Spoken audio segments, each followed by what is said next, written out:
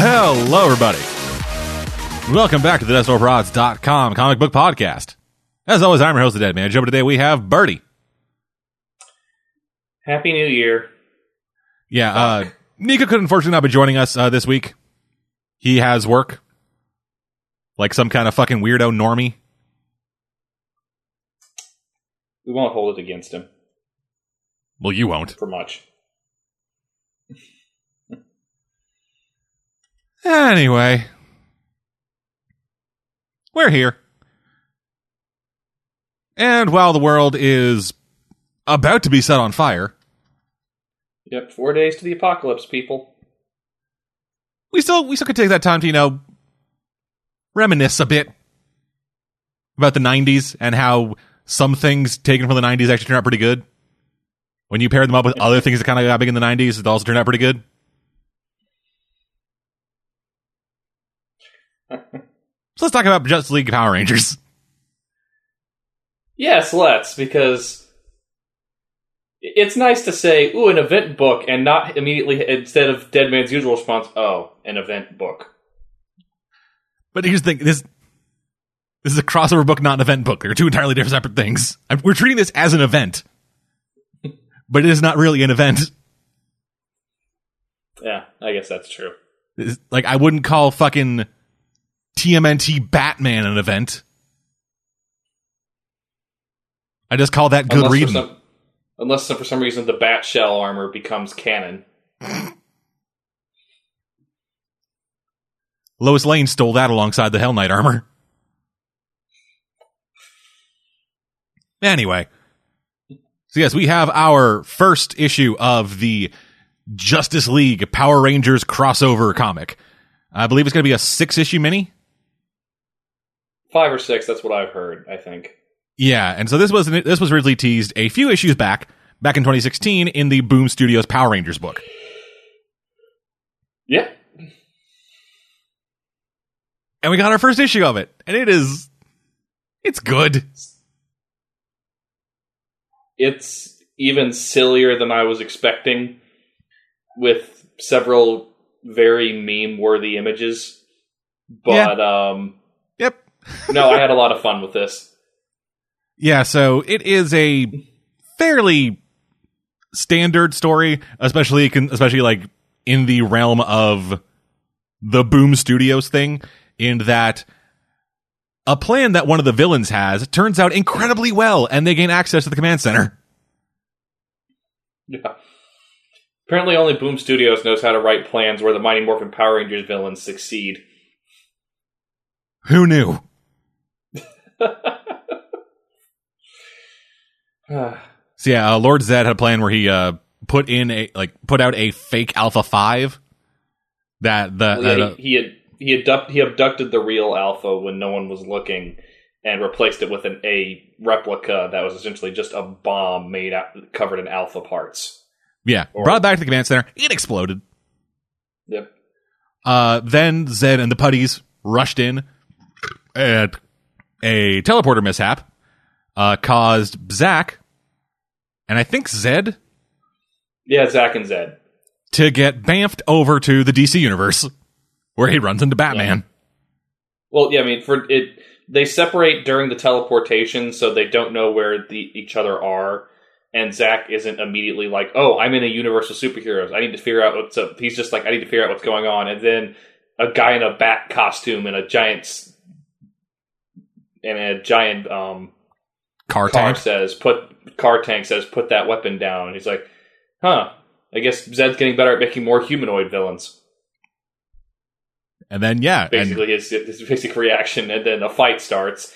And apparently, as good of a fighter as Batman is, he can't fight 6 teenagers with attitude who are not only trained in martial arts, but also physically enhanced. Yeah, and that makes sense. Yeah. As much sense as this fucking story can make. Yeah. I mean, of the ridiculous images that I might have to question at some point, that's one of the least questionable. More questionable is, how big is the Terrorzord? It's really big. It takes up the entire chest of a giant ass robot.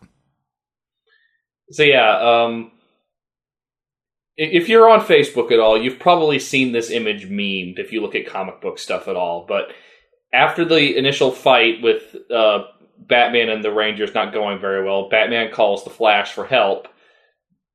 And Batman's trying to escape to find out what's going on, and Kimberly and the other Rangers decide we might need this guy for something, so they use the Terrazord to kidnap the Batmobile.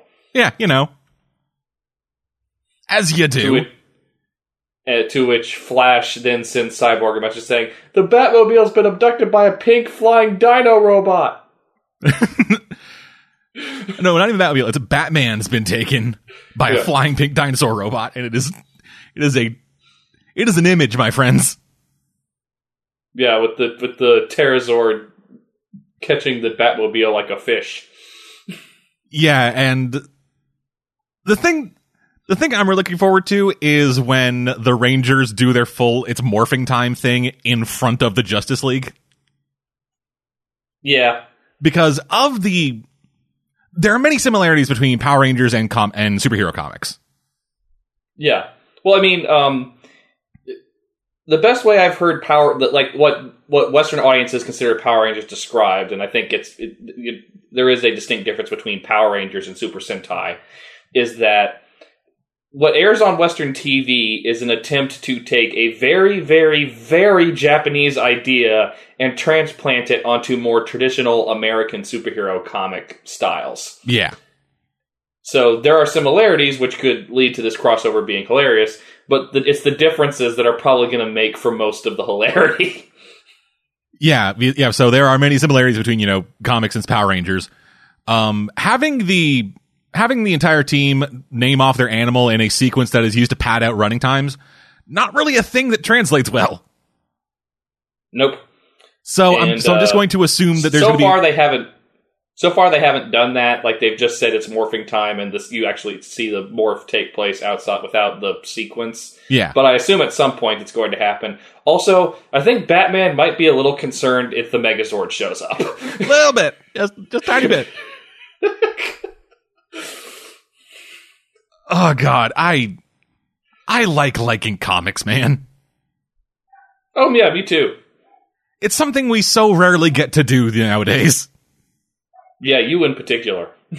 I tend to avoid the shit that makes me super depressed, for the most part. But, most of the shit that makes me super depressed is the fucking biggest events, so I have to follow those in order to properly talk about them. Yeah. Well, I'm just glad you wrote off a clone conspiracy. That's not fucking important. It's the goddamn clone saga, dude. Oh, man. But people still seem to like it for some reason. Fuck them. Fuck them and their fucking Party City Jackal mask. Which is really Ben Reilly. Oh, fuck. God, fucking shit. Fuck. Oh, did I spoil that for you? Wasn't he dead? Yes. God damn it, Ben.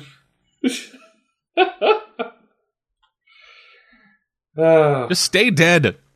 Bring back the clones we actually want to see. Fucking Kane as the Scarlet Spider was great, but then he got fucking fucked off into the ether, and now we get your retarded ass back.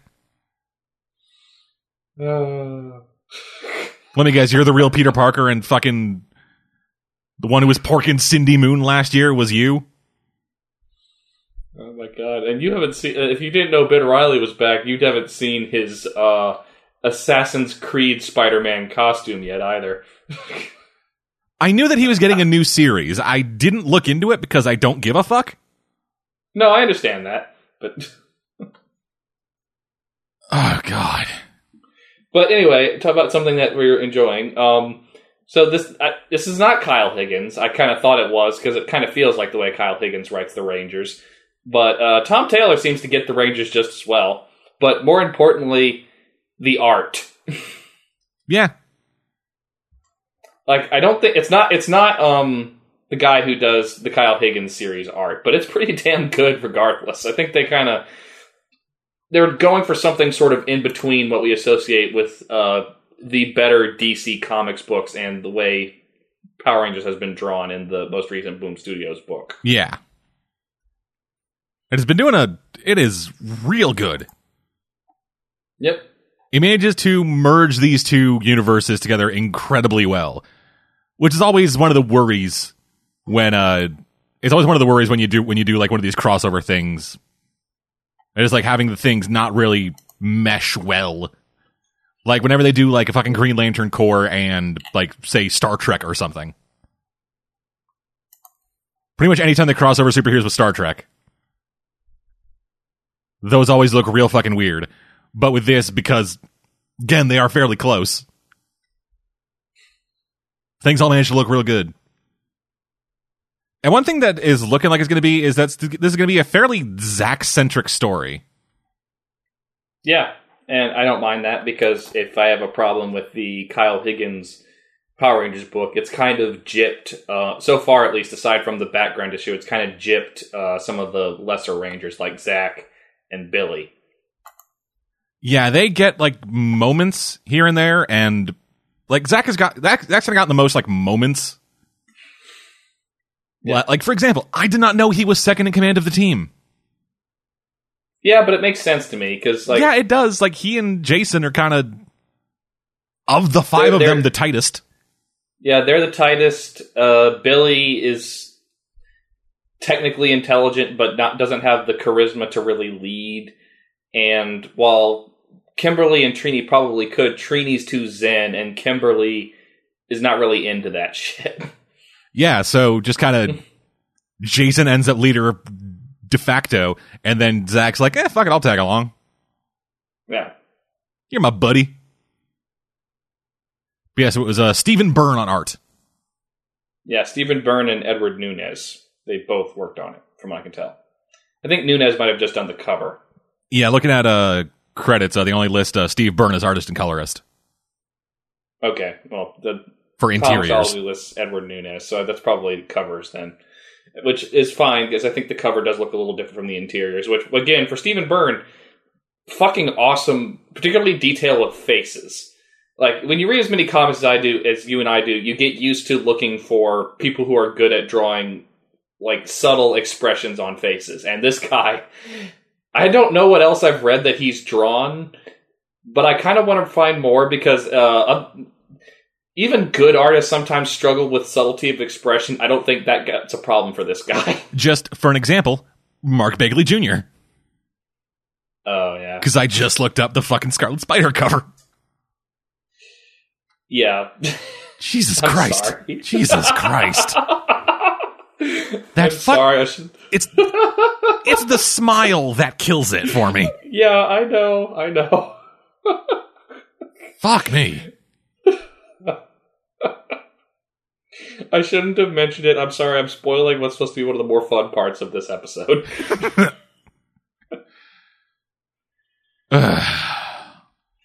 But yeah, we can definitely recommend this, can't we? Wholeheartedly. Yep. We probably were going to recommend it no matter what, because it's fucking Power Rangers. Yeah. And I'm hoping, based on the issue covers I'm seeing, that the covers for this series are not lying. Because from the looks of things, I don't know if they're in it or not, but from the looks of it, it's the Justice League versus the Megazord. That would be cool. Yes, it would. And yeah, so looking at Stephen Byrne, the only real thing he's done some work on Doctor Who comics, and he was the artist for a 3-issue run of the current Green Arrow series. Okay, I'm not sure. I've only read like the first 6 or 7 issues of that, so I'm not sure I could distinguish his art from the normal artist. I think he actually starts doing the art the issue after you stopped reading. Okay. Yeah, issue. I think he does 7, 8, 9. Okay. So if you get back into it, Green Arrow, real good. All right. Anywho. So yeah. Power Rangers is great. With Justice League, still pretty damn good. Less good is the book that we kind of held off talking about for a week or an episode because Bertie wanted to talk about it. The new Hulk. AKA Jennifer Walters. Because that's basically what this series is. It's just Jennifer Walters. Why did they call it Hulk? Because, and I pointed this out to you when we discussed this on Facebook, or not on Facebook, on just in Messenger. Text. They need, and you said this, they need a character who is the Rage type Hulk, which they can't do with the main Hulk right now because the main Hulk is a wild and crazy guy.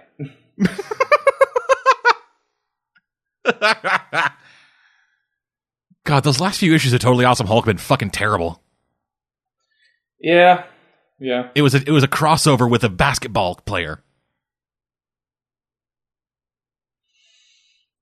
Yeah, too many of the I don't know why, but too many of the recent books have felt way too much like we don't actually have a story. We're just using this as an excuse to have characters show up. Yeah, that sounds about right. And that's not good. Kind of like, for example, the new Ghost Rider book. Yeah. That... Fuck. Okay, so when I heard about this book, I got revved up. I got revved up to be angry because one, it's a fallout of Civil War II book, so minus points right there. But also, it kind of defeats the purpose of what She-Hulk's character has been since the late 80s, where she got over the whole rage control issues of the character and was just... She occasionally had problems related to other emotions and things going wrong with her powers, but not the you don't like me when I'm angry thing, which you associate with the regular Hulk. Yeah, like Jennifer Walters and the Hulk and the She-Hulk for the longest time have basically been the same character. Yeah. I mean, in Dan Slott's book, they discussed the idea that she treats the She-Hulk state kind of like a drug trance, where she feels powerful, she feels secure, she feels in control, and she's not necessarily thinking like herself because she's constantly on a consequence-free drug high. Which there's elements of that to discuss. Yeah, I can see that, but after a certain point, she just kind of but like most of the books don't discuss that at all, so it's not really worth mentioning. So this book, says fuck all that shit. I wanted to hate it. I wanted to hate this, but for despite its stupid premise, the writing is good enough to justify it somewhat. Okay, yes, okay. I was actually a bit worried there because I thought we were going to have like this kind of thing of like, oh, you were like, oh, fuck this book. And I was like, it's actually pretty good. It's not, I'm not sure if I can say it's good yet because it's just set up. But like writing wise, it's not, okay, it's not as bad as I was expecting. Like writing wise and character wise stuff, I thought retarded shit about it aside.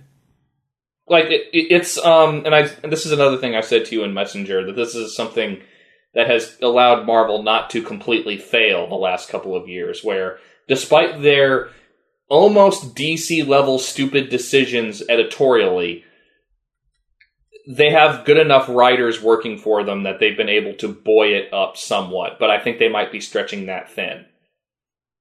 Yeah. So basically, this book picks up a week or two after, or like some period of time after the events of Civil War, and Jennifer is getting back to work after having had her shit kicked in completely by Thanos, and because of the new law firm she's working at is kind of surprised that she's looking like Jennifer Walters and not She-Hulk. And she's doing all these, like, calm down, talk like this things, calming measures, don't think about what happened to you. And what basically this means is that she's this is a person dealing with a traumatic event and technically speaking, two traumatic events where she's dealing with dueling emotions. Yeah. Because on the one hand, she loves being She-Hulk, but she now associates She-Hulk with being weak and powerless because of what Thanos did to her. And on the other hand, Clint Barton, who even going back all the way to her initial time in the Avengers, was always a close friend and occasionally romantic interest, and he shot her cousin in the face. As you do. So she's dealing with a combination of love and hate and fear and need to express strength. And because of that, she's constantly walking around like a time bomb, afraid that she's going to go off on someone because she doesn't know who or what will come out. Yeah. And yeah, that's a perfectly good reason to tell a story like this. As much as I don't like that this still feels like stupid editorial mandate. Oh, it absolutely is. But it is the kind of best kind of stupid editorial mandate you can get, in that it is like a somewhat compelling story with a character that you like written well. Yeah. And like it's really weird. Like there is one moment that the more I think about it, the more I kind of like. Okay. It's at the beginning. It's near the beginning of the book where we're going through like Jennifer's internal monologue. She's listening to like her fucking, soothing mantra tapes on her laptop. And then she's going to leave for work. She like walks up to like the mirror, walks up to the mirror thing, like the little hall tree fucking closet fucking whatever thing they call it. That's next to the door, and just looks at it, and it's like, stupid fucking mirror. And you see that it's like 3 feet up from where her head actually is. Yeah, and I that's actually a nice detail. I didn't pick up on that, but I do like that kind of thing. And yeah, when I first read it, I was like, oh, that's weird. And then I thought about it more, and I was like, oh, that's why. Yeah, and actually it makes sense considering a lot of people point out, you're not green. Is something wrong? And she doesn't want to talk about that. Yeah, and that's like the whole point of the book, and that She-Hulk for her used to be an empowerment fantasy. Now it just reminds her of when she felt the most helpless and broken. So I like that as a concept. I like the writing for her, and this is one of the better excuses, because like this is not like and I guess Nico's not here, so he can't give me shit for saying this. This is not like Tom King narration where the narration seems pointless and just telling you what you see. I'm a fan of Tom King too, motherfucker. Yeah, but I'm talking about Tom King, the Vision series. I like other Tom King books. Again, I am a fan of Vision Tom King. Okay. Nico and I, whenever you're not here, Nico and I fucking gush about that book. Okay. Well, we're not anymore because it's over. Yeah. There's lots of good things to like about that book. It's just I think that Tom King needs to rein in his narration tendencies. But, all of the internal monologue in this, it's really well written. It gives you a sense of character, where her headspace is at, and it's that wonderful sense of build-up to where something has to happen. It just hasn't happened yet. And alongside all of the personal character stuff with Jennifer, there's also whatever the fuck is going on with the Spider Lady being evicted from her apartment by a shitty landlord who may or may not be talking to Dark Ones. And I think she's an Inhuman? Maybe, I'm not sure. She just looked like a spider person to me, and not like a Spider-Man spider person, but like closer to man spider type spider person. It just seems like that's where they're going with this. For whatever reason, that is where my headspace goes with this. Just I see her as like, oh, Inhuman. Yeah. But hey, I mean, I like this idea as much as I... Okay, the only other... The only critique I can really give is the art's kind of flat, like with expression, particularly with people. Like, I don't know who this art... I think I know who this artist is. Is this the person who did... What's that book with the guy who falls in love with an android from Image? Alex and Ada? Yeah. Okay, is this not the same person? Let me check. So yeah, this is Nico Leon. Nico Leon. How do you pronounce that? It is not. Okay. It kind of reminds me of that. But, this person did, looks like a couple issues of Miss Marvel, a couple issues of Guardians 3000, and a couple issues of the new Spider-Man book. The Miles Morales one, not any of the other 9 Spider-Man books. Okay. But yeah, this person, I don't know, the proportions on faces are always a little weird in this book. And I know it's going somewhere between like the super deformed style from like the Charles Soule She-Hulk book and like a more expressive comic book style. Uh-huh. And sometimes it works, but particularly a lot of close-ups of Jennifer's face just look a little off. And there's because this is a very internal monologue type book, there's a lot of close-ups of her face, and that gets a little distracting when that's Uh-huh. And also, who is that random therapist who's like, hey, I want to be your therapist. I know who you are and what happened to you. I don't know how I found out where you live unless I stalked you, but... She's there. That's kind of it. She's there to trigger Jen's near breakdown so we can see what kind of state she's in.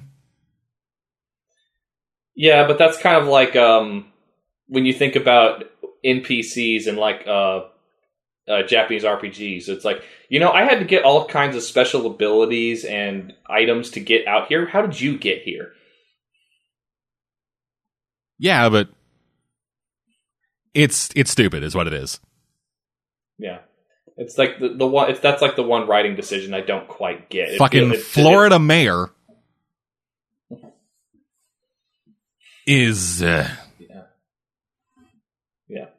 She's there as a plot device.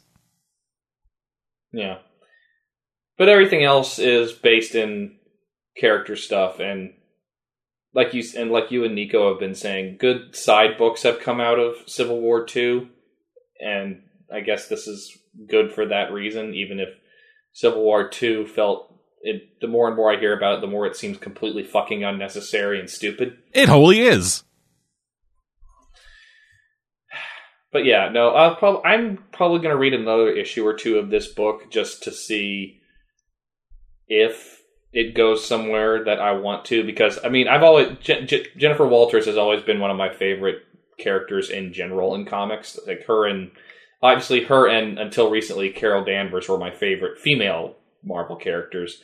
But I'm curious to see where this is going. I haven't read the new Captain Marvel book where she's apparently in therapy because she's apparently realized she's a bitch. I did not know that was a thing. I have decided to not read any more Captain Marvel books. I'll read the first issue of that one just to see what it's like, but I probably will not be keeping up with it. Which is a shame, because the entire Kelly Sue DeConnick run of Captain Marvel was fucking amazing. But it was real good! And then Civil War happened. Yeah. Well, wasn't that also true for whatever that team was she was working with like the Blue Marvel and stuff? Or Ultimates, yes. Yeah. Where that was good, and then Civil War 2 happened? Yeah, from what I've heard from like Nico, the new Ultimates is about them trying to vet some of that kid's visions. Yeah. Which, is something they should have done from the fucking beginning. Which would have basically stopped the Civil War from happening. Yep. But didn't they also, from what I heard about the ending of Civil War 2, basically pull what I talked about with, Occultic 9? It's like, hey, we have questions about how your powers work, poof, out of existence. Basically, yeah. Yeah, it's like, hey, so your powers are getting weird. What are they doing? And then it's like, come, child, you now joined the Eternals. And then he ascends for getting some visions of the future right. It ends like Civil War 1 ended. flatly with the people who did bad things and are recognized for doing bad things get no punishment, but instead get rewarded, and everybody else just kind of fucks off back to their lives. Yep. Mazel tov. All right. Wonderful.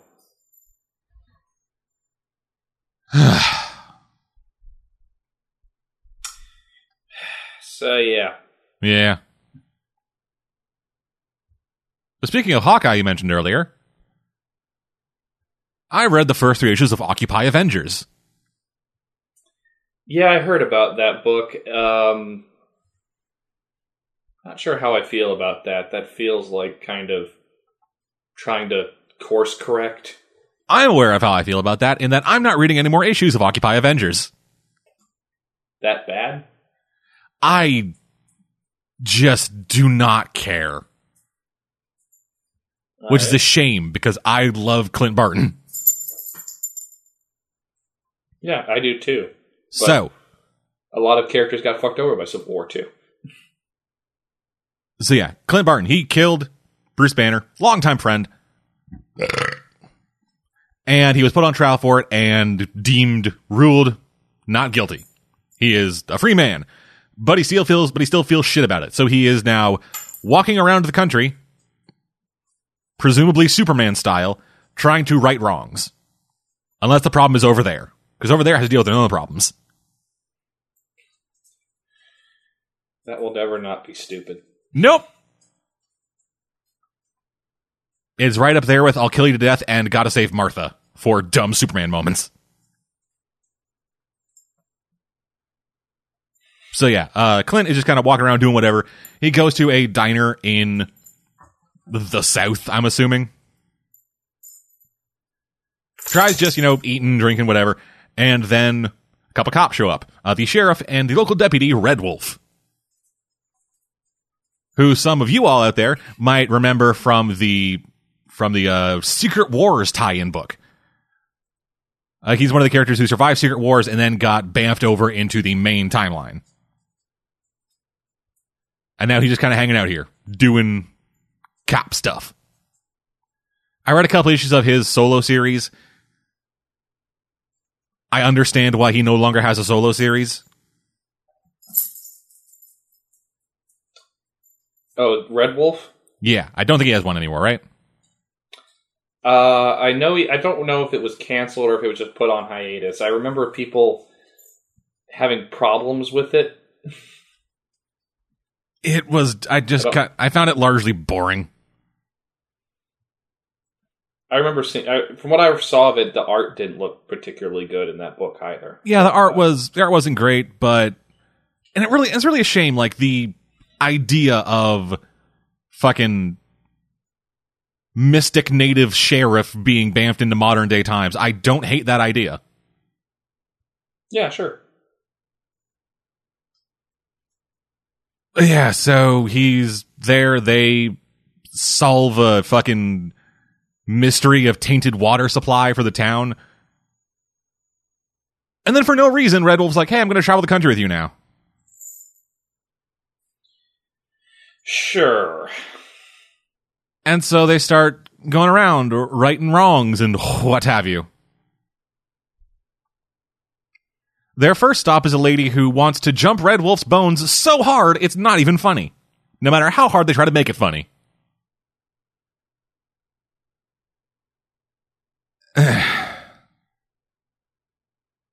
This book tries to have the wit of previous Hawkeye books.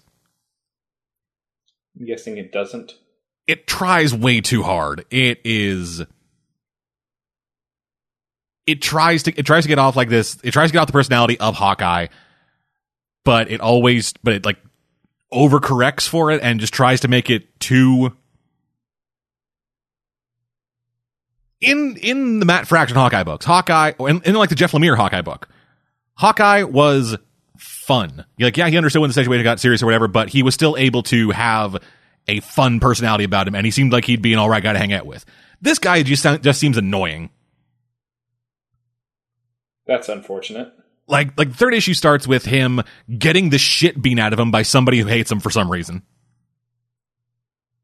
I have no idea their backstory, their relationship or anything. I have no idea who this guy even is. And I completely understand why he's beating the shit out of Clint Barton. And also Red Wolf is just there. Just whatever.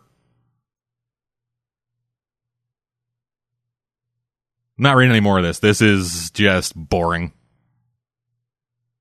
That's unfortunate. It really is. Can't recover. It's difficult to recover from boring, because usually that's an indication of no clear direction on the part of the writers. Oh yeah, there is no plot to this fucking thing. Like, with a title like Occupy Avengers, like the initial book, like the initial cover, the first issue is Occupy Avengers as big tag, take back justice, and then it is a fucking Hawkeye standing with his bow and arrow, surrounded by, you know, average Joes, a la that Superman cover one time. And looking at this, I assumed that it would be almost like a callback to that fucking Matt Fraction book, because that book was just kind of him dealing with local problems at the fucking apartment complex he owned. It was him, you know, alongside the average person doing, like, trying to solve, like, fucking street level crime or whatever, or just fucking hanging out with his dog. And then it's, oh no, I'm going to walk across the country and try to solve crimes as I go, like the littlest hobo, with a bow and arrow and a native sidekick. Sounds like a Marvel Comics equivalent of a bad TV show from the 70s. Fuck, even the internal cover, the interior cover is actually kind of like that. Yeah, maybe we're just trying to, maybe there's some weird 70s thing going on now. I thought we were going into the 90s, but like, I just heard, wrong company, but Warner Brothers, the people behind DC, just announced a Chips movie. Yeah. With Michael Pena and Dak Shepard. Y'all remember Dak Shepard? Isn't he the guy we're all mad at because we want Kristen Bell to do better? Maybe? They're married. I don't think a lot about Dak Shepard or Kristen Bell's personal life. It's just, Kristen Bell is one of those actresses who I think everybody likes, but feels like she got fucked over by just opportunity. But, Yeah, so she is married to Dak Shepard, who I have not thought about since the mid-2000s.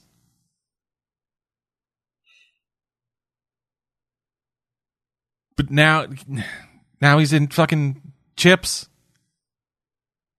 And yep. Oh fuck. He's doing a fucking CG Scooby-Doo movie. Of course he is. It's called Scoob. And Scoob is apparently an acronym. What, for like the... Oh god, is it like that post-apocalyptic Scooby-Doo comic you talked about at one time? Who knows? It is intended to lead into a Hanna-Barbera cinematic universe. So fuck me, I guess. From what you've told me, the only Hanna-Barbera cinematic universe that's worth discussing is if they ever make... what was that thing? Future Quest. Something? Future Quest, if they ever make that a thing? It is a thing. It's 8 issues deep. No, I mean not the book. I mean, like, if they make it a TV show or a movie. If it was a movie, Johnny Quest would be fucking 35, his dad would be dead or turn out to be the bad guy. Probably. Fucking his Indian sidekick, and I mean actual Indian, not native. Like, his Indian sidekick will just grow up and just hate all white people and be some fucking, like, college student marching on fucking Capitol Hill or whatever. Yeah, probably. We'll talk more about that when we get to the game we came up with. Later in the show.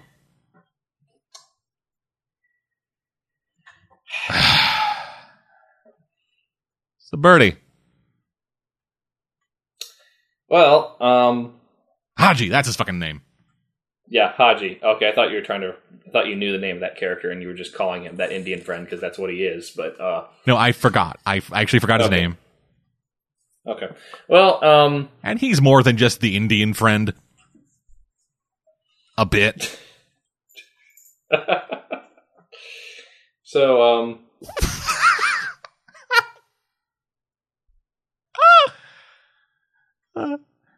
his voice actor's name is Danny Bravo. whoa, shit. Yeah. Same network. Yeah, it is. So continuing. So, I know me getting angry gives you joy. So, while I couldn't get angry at Hulk because it was a decently okay book despite its stupid setup, Birds of Prey has turned out worse and actually as bad as I might have predicted. Huzzah! So, you remember how I told you the stupid premise at the start of this book? The weird character crisis with Batgirl and Oracle, and then someone steering Oracle, blah, blah, blah. Yeah. And we were bouncing ideas back and forth as to who the person who stole Oracle's identity could be. They literally went with what I thought must have been the worst possible option. Who was that? Oh my god, some guy. Not some guy. Yeah, I think his name is Phoenix or something. Maybe, I don't know. But he's a hacker who has followed Barbara Gordon's crime-fighting career since the original Batgirl run and has all this memorabilia, which just raises so many questions. Shit, hold on.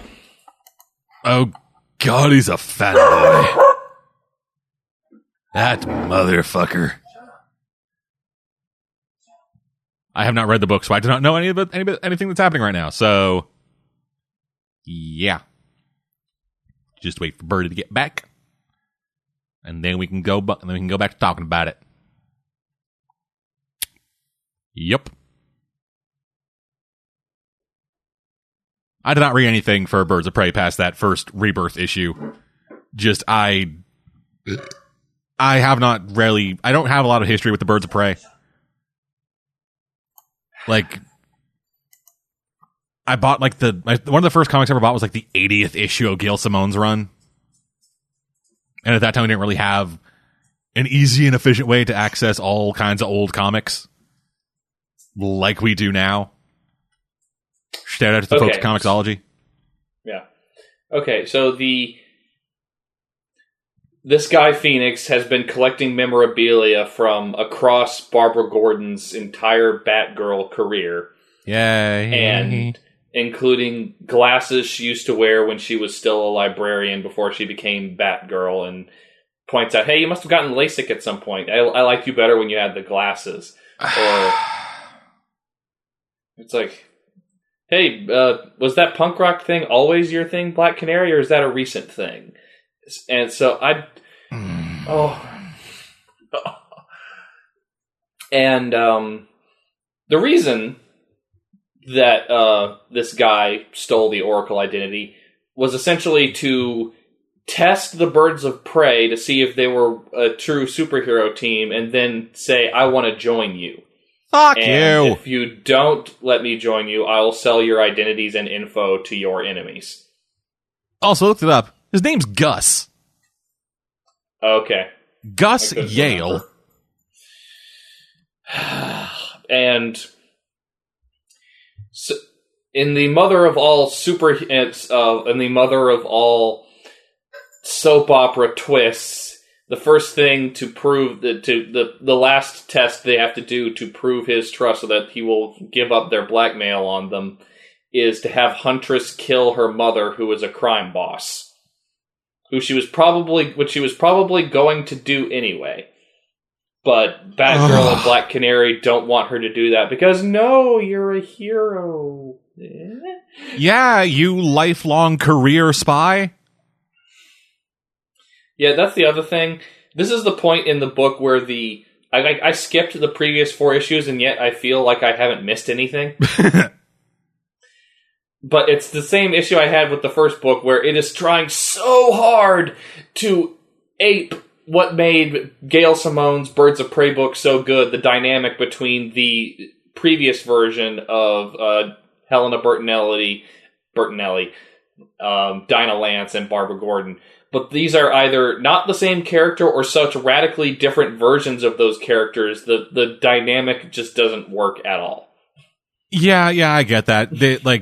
Fuck, god damn it. This is all really dumb.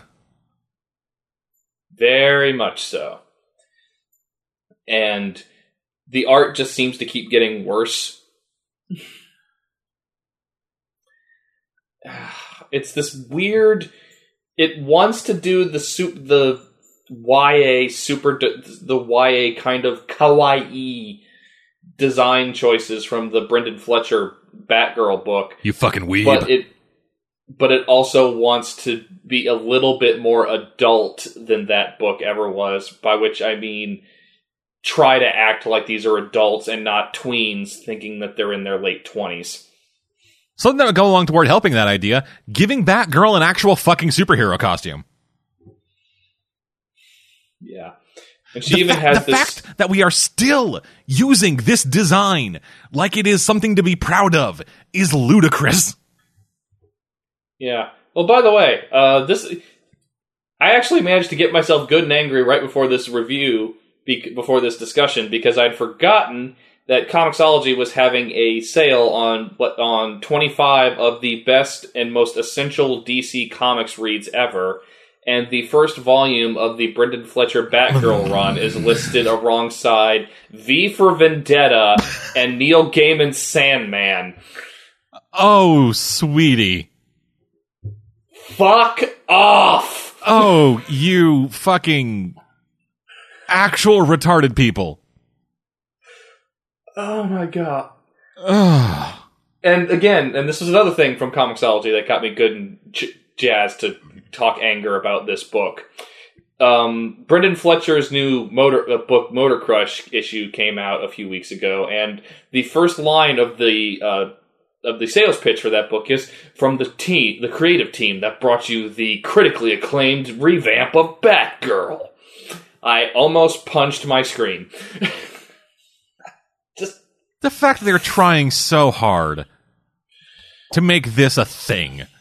The fact that they want this so much. And just, like, it felt somewhat dated even when they started doing it, but now that, because, like, it felt like they did this because of Hunger Games. Like, am I wrong about that? Like, that's what they were... You're not wrong. Like, it was... That book got revamped at the time when everything was starting to get, the YA craze was kind of at its pinnacle, and then fucking immediately fell off a cliff. Yeah. But, yeah, totally. I could totally see. They were like, hey, we need to get on that fucking Divergent train, dog. Yeah. What characters do we have that are fucking, young enough? Oh, well, technically, we have this fucking helmet that just kind of is a helmet. We could just kind of put that on anybody. We have, all kinds of young heroes. What about that Batgirl? People like that Batgirl. Oh, sir, we have like a storyline involved here? Fuck that storyline. Gail Simone, get the fuck out of here. Hey, you, shit dick, what's your name? Fletcher, sir? Great, you're writing Batgirl. Oh, what? I saw you come in here wearing a Hunger Games t-shirt once.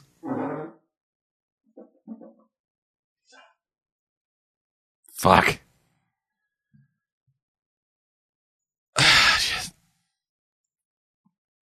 The Batgirl costume, the new Batgirl costume, is especially terrible when you see her outside of this kind of art.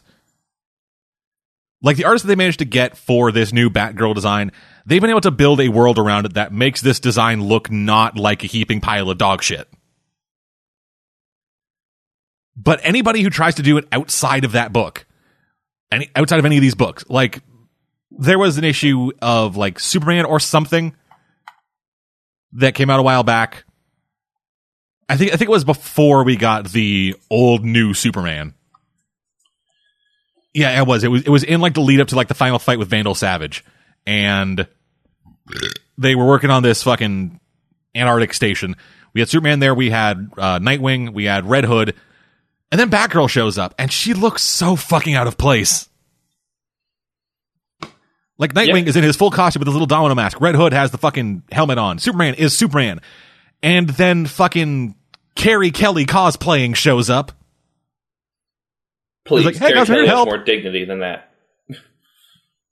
Fuck me, it is just terrible. Yeah, and like some of the books on that essential list, I'm not familiar enough with. I think you read them. I'd heard good things about the start of the New 52 Flash run from that book, but I never read that, so I don't know. I know you've talked well about the Aquaman book from that period. Yeah, also, I'm looking at this. I'm looking at the 50 Essentials graphic novels thing. I'm not seeing any of the books you mentioned. Let me send the list. This might be in Canada. This might be a difference between fucking America and Canada. This shit. Yeah, I don't know if the list I'm looking at is available to you or not. Yeah, but so it has 50 essential graphic novels. We have Killing Joke, the first volume of Bone, the first volume of Lock and Key, Saga, Alan Moore's run on Swamp Thing, Watchmen. Yeah, just off the top, there's Neil Gaiman's Sandman, Killing Joke, Watchmen, V for Vendetta, the Frank Miller Dark Knight Returns book. I don't know if you can see this in your country or not, but we'll see. But yeah, no, the presence of the Brendan Fletcher Batgirl book along some of the greatest comics ever made, or just really good I was looking at a different list. Okay. Yeah, I was looking at 50 essential graphic novels, just period. Yeah, like even Injustice Gods Among Us deserves to be on this list more than fucking Batgirl. Injustice Gods Among Us is fantastic. That book is great. Yeah, but I'm not sure it's a great book, but I'm not sure if it can be mentioned alongside all-time classics like Garth Ennis's Preacher or All-Star Superman. Oh, hell no. Yeah. But considering what DC has, no, I agree with you. I'm just I don't get why this one book is what DC is pushing. Because fuck you, that's why. For the most part, with the Rebirth, they've actually fixed a lot of the issues they've had with a lot of my biggest gripes with the New 52. Like, they fixed Superman. Oh, totally. I actually really like Superman now. Titans is a bit of a mess, but it's getting better.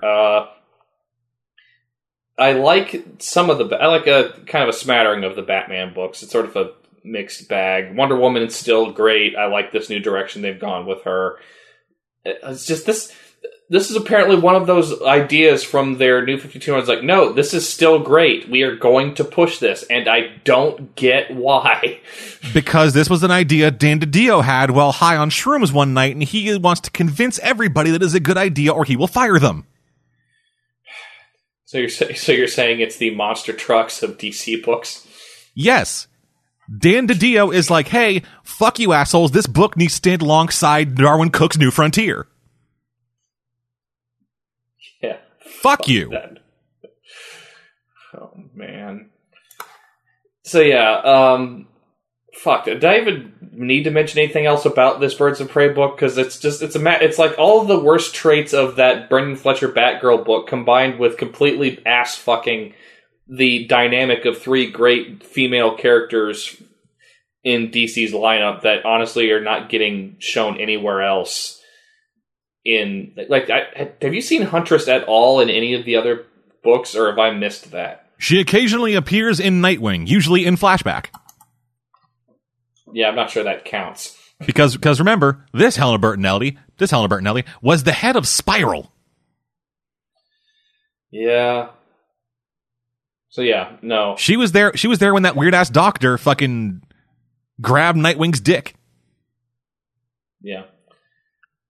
So no, nothing redeeming about this book at all. If I know Nico's all about ratings, so let me make this right clear to him. 1 middle finger out of 5. Does that make it nice and clear for you? Yep, yeah, it does. Well, actually, if you're using a middle rating finger system, a middle finger rating system, then I feel like one middle finger out of a potential 5 middle fingers is actually a fairly high rating. Yeah. So it's either 1 out of 5 or 5 middle fingers out of 5. How's that? I think that works better for the middle finger analogy. Okay. Just the imagery of like if you have like 5 signs that say "fuck you," you only give one and you can potentially give them to like fucking 5. You can potentially give them to one person. You just give one of them to that person that you hate. Yeah, just fuck me. Just even mentioning the Brendan Fletcher Batgirl run in the same breath as V for Vendetta, All Star Superman, or Sandman, I feel dirty. Yeah, and it's this weird thing that started happening to me recently, where every time we talk about it now, my fucking head flashes back to, I think, a tweet that was either released by Fletcher or one of the artists saying, "We just undid something pretty big," and it is. Okay, I need to look this up. I need to see if I'm actually remembering this correctly, or if I just fucking hallucinated it.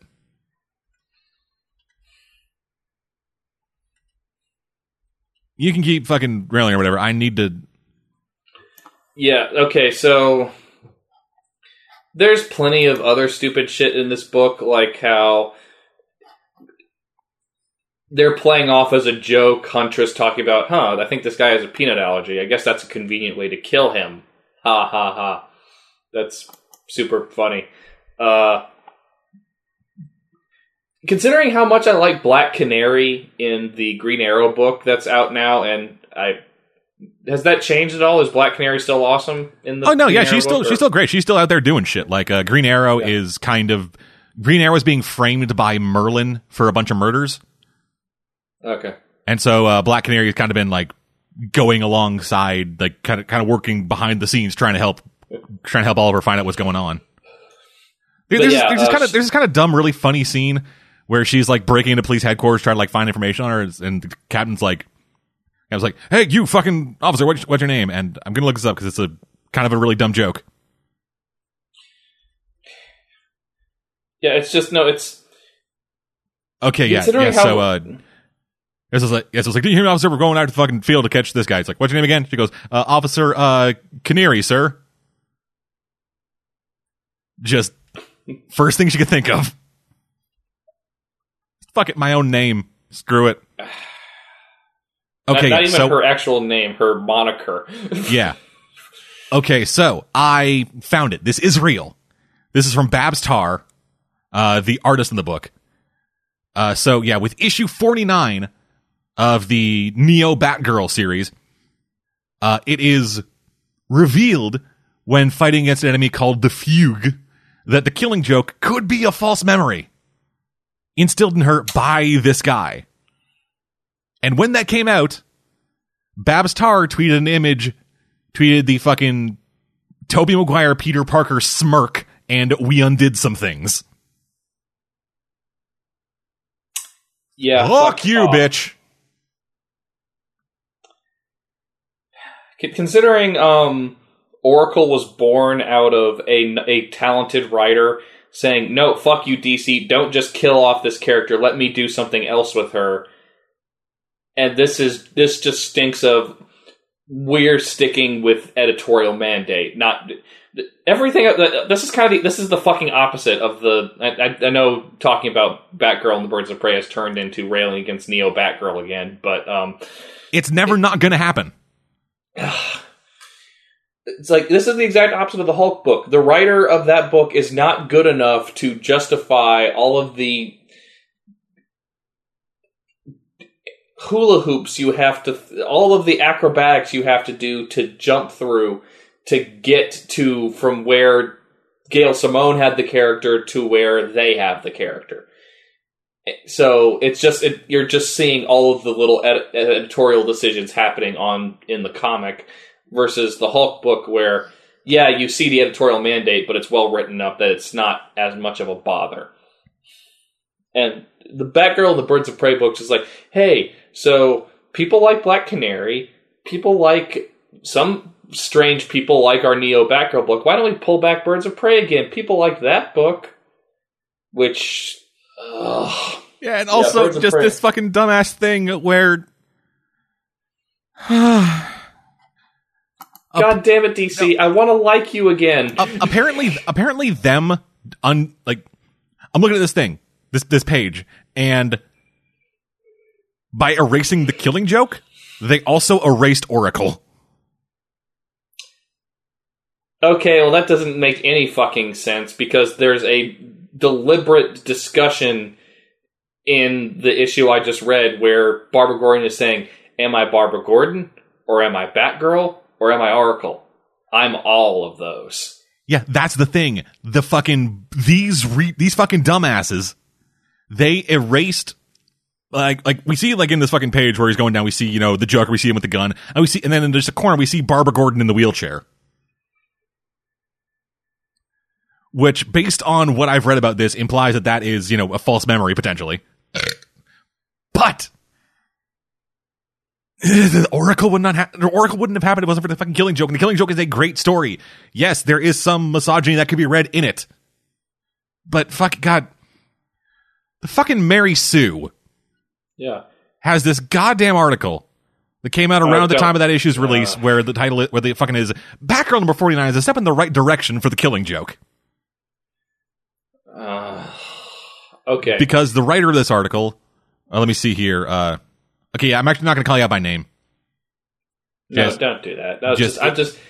I'm going to call out Mary Sue in general because some of their I don't like the term SJW, but sometimes they make issues where there aren't any, and that annoys the shit out of me. But, okay, here's the thing as to why I would argue the new Batgirl book might actually be more misogynist than the old one, than what we know from Killing Joke. Basically, everything that's happened to Barbara Gordon since the Brendan Fletcher revamp has been designed to say she doesn't want to talk about what happened to her. She doesn't want to face her issues. She doesn't want to be tied to anyone. But because of that, she has issues that she either has just erased from continuity so she doesn't have to deal with them or grow as a person. So all they're doing is regressing her, and it's not empowering to take away the dark events that help shape you as a person. It just makes you weaker. And that's what that's why I hate about this version of Batgirl. What was a strong character is now a strong, independent woman. I don't need no man. She's got that girl power, dog. She's a fucking... She's balancing, a career and school life, even though she's in her fucking 30s, probably. Yep. And oh my god, boys. Oh my god, the Penguin's son is like so hot. Which, that's another thing. I don't know if this sounds sexist or not to say a woman of her at least late 20s age should not be acting like she's on a CW show, and not even a good one. That's not. I don't know. Fuck it. It sounds kind of weird to me, but fuck it. Whatever. I don't necessarily disagree. It's just a person who has gone through what she has gone through. Like, but that's the question they're asking. Like maybe she hasn't gone through it. She wasn't fucking like. Oh God, Jesus, goddamned Christ! That fucking DCU bullshit that fucking happened that made fucking Neo Batgirl is such horseshit. There was a really interesting story that used Gail Simone's run as a fucking jumping platform for what could happen next. Was this big fucking thing like, oh, fucking girls, women, superheroes, female superheroes out there doing fucking everything, saving the entirety of Gotham from a villain Batman didn't even know existed. Who was also a woman, by the way. This whole big fucking thing, and then Batgirl's like, hey, transgender roommate, I'm gonna go have a fucking job with the fucking CIA or whatever. You wanna move with me to a new place?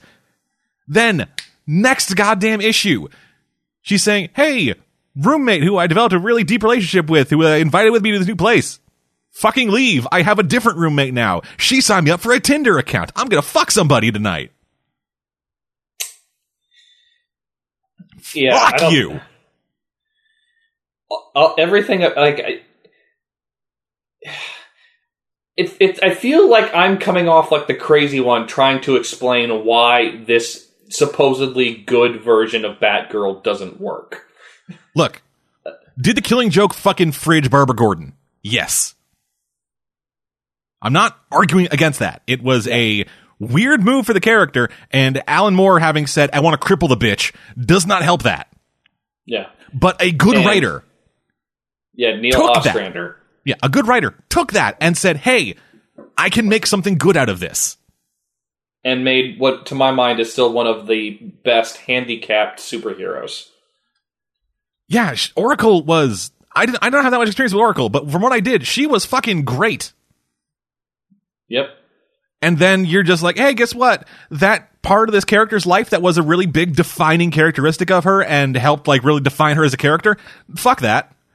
She's always been this fucking hippin' and happening. Look, I'm wearing this fucking bleh, I got this helmet. Like, fuck, even the New 52 version, yeah, it brought her back as Batgirl and took away several Batgirl side characters that I really liked for a while. Even that seemed to acknowledge that there was a lot of strength that Barbara Gordon gained as a character by what happened to her after the Killing Joke. Oh, hell yeah. And it's not trying to take that away from her. The book, oddly enough, the book after the New 52 took away all that strength to where she now, I don't even know how to describe her. She's like a hipster. She's a 24-year-old. She is what somebody in their 50s think a 24-year-old is. Yeah, okay, that's a good way to put it. Just she's a 50-year-old studio executive's idea of a early 20s woman. She is what the executives think of when they say the word millennial. Is they fucking live it. They don't really have friendships. They just fucking go from person to person on them fucking phones using that fucking Tinder, Grindr, whatever. Swipe right for dicks. Is that right? Is it right or left? I don't know.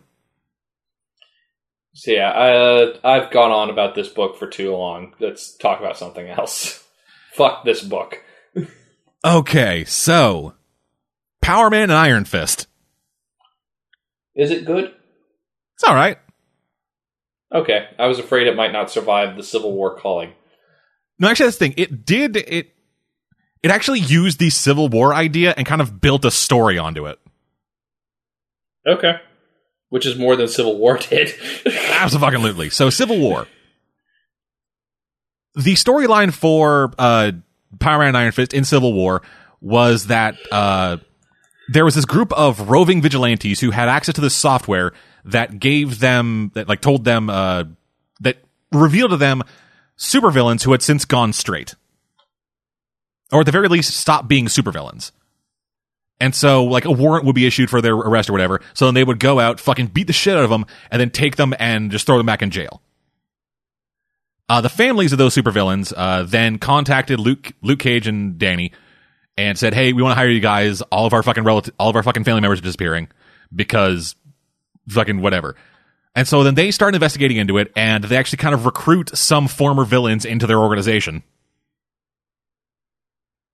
And they discover that there is this software out there that the vigilantes are using that is this incredibly complex mixture of technology and magic that is able to access all like correctional department databases and create false arrest warrants and create false charges against people. And so the story became Danny and Luke trying to keep these people out of jail, trying to get them out of jail, and also to try to figure out who invented this software and why. Turns out the guy who invented the software is Alex Wilder of The Runaways.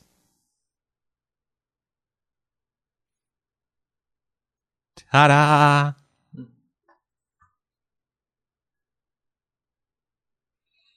They're just going to keep fucking over The Runaways, aren't they?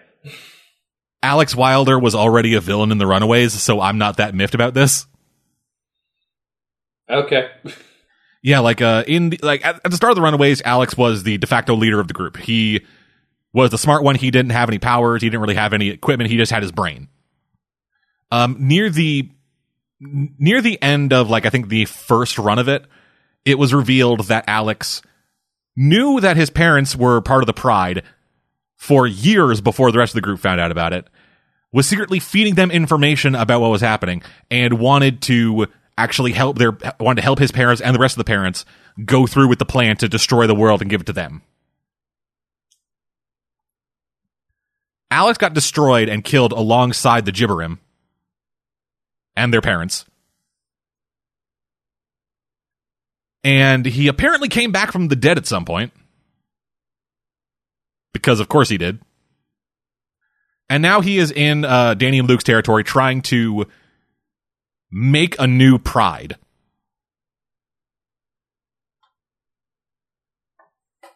How he's going about doing that is a bit roundabout. I'm not entirely sure how the software comes into play about that.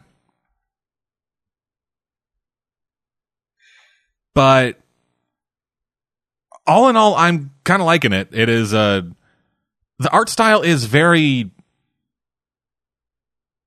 rough. Like, the characters don't have a whole lot of detail to them, except when they do.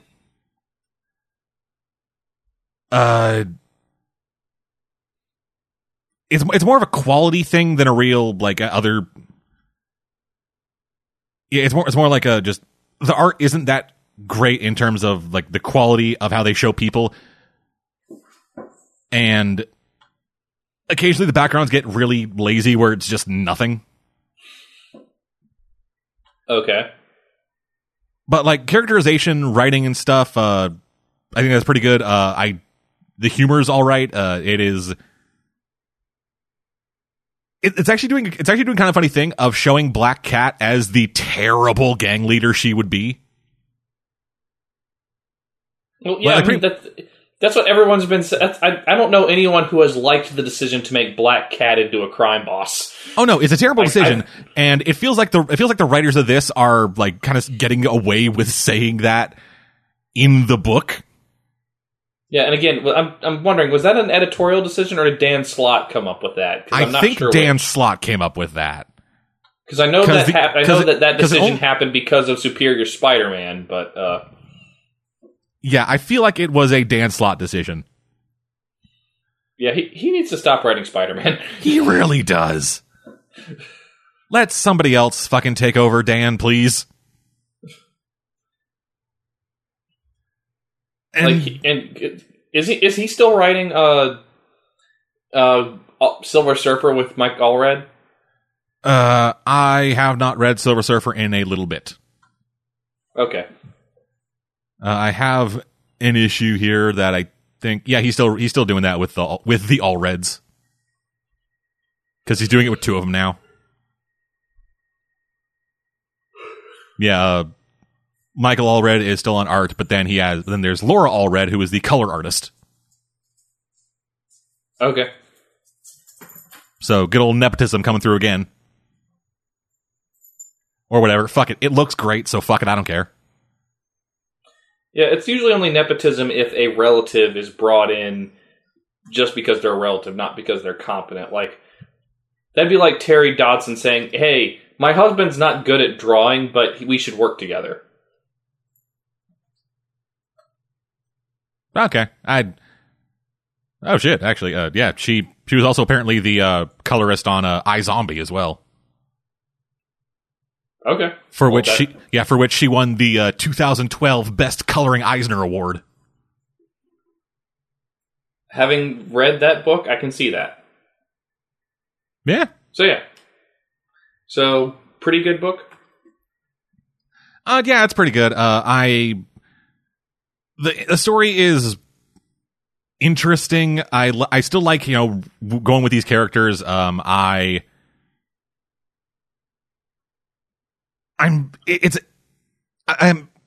actually kind of interested in where they're going with this Alex Wilder. Okay. Like typically, the reason that I've hated what they've done with other characters, like from the Runaways, is that they have been showing them just, like, insane amounts of disrespect.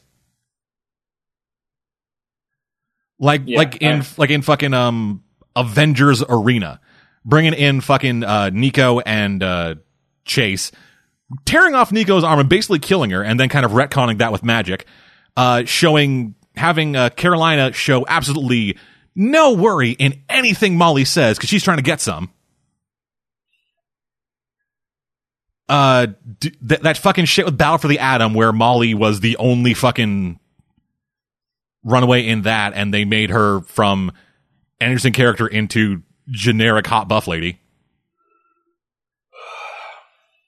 The only like runaway that has gotten like recent traffic that I've actually been kind of okay with has been Victor Mancha, in both his work with Avengers AI and his role in Vision.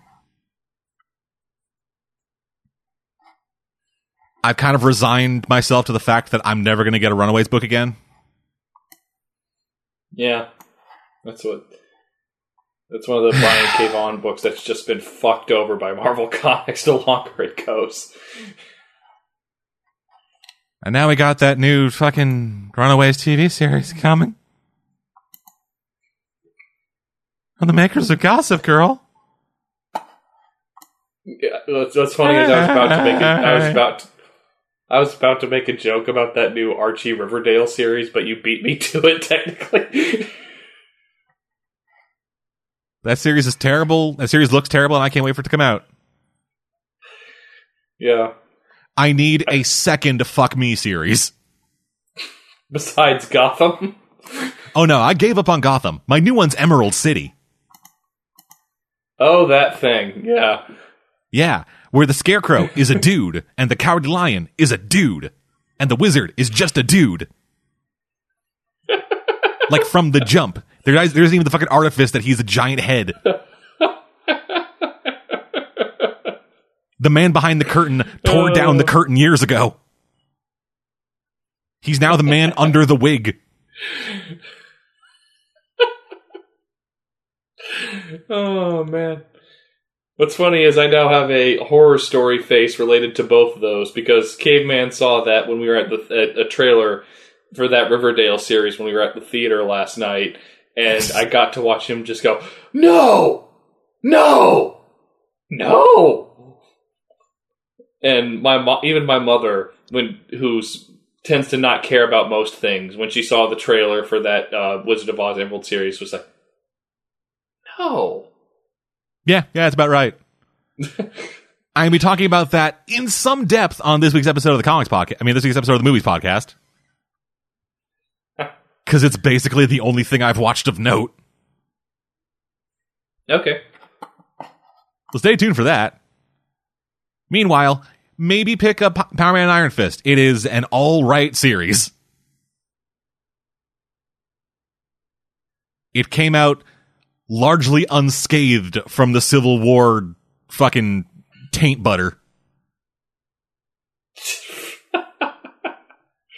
I was trying to think of some fucking fluid, and that's all I could think of.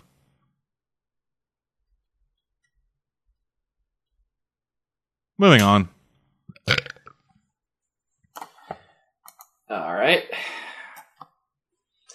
So, staying on the mostly DC's been on a pretty good, it does do good stuff thing.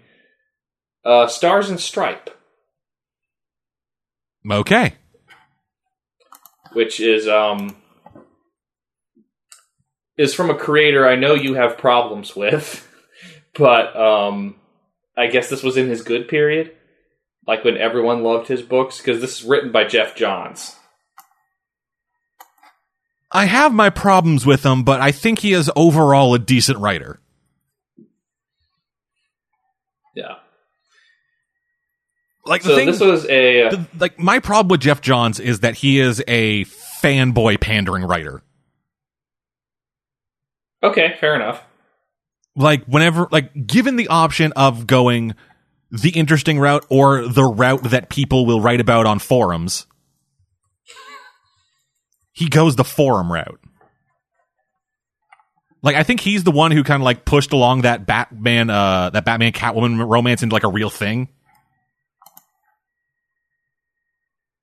From what I remember in Hush, I think Hush was of that iteration of Batman that was kind of the first real big step in like an actual relationship between those two. From what I am aware. Yeah. But he's also the one that brought us fucking Superman, Wonder Woman. You know, the relationship that everybody wanted. Yeah. They're the bestest. He's the strongest man and she's the strongest lady. They obviously want to fuck. I just blame that on New 52. That's fair. So this was a weird amalgamation of two old school characters into one character. Eventually, you would know this character, Courtney Whitmore, as Stargirl. Yes, she was in the Justice League animated series Unlimited, and she also recently appeared in, I believe, Legends of Tomorrow. Yeah, she was part of the future JSA, I think, in that. The past JSA. Yeah. Well, she started out as a legacy character, which kind of a fun premise, kind of stupid overall, but fun when you watch it play out. So she is the stepdaughter of a guy named Pat Dugan, who during World War II was the Bucky Barnes style sidekick of a World War II superhero named Stripesy. Was he a cat? No, really embarrassing star-spangled outfit with short shorts. That could still be a cat.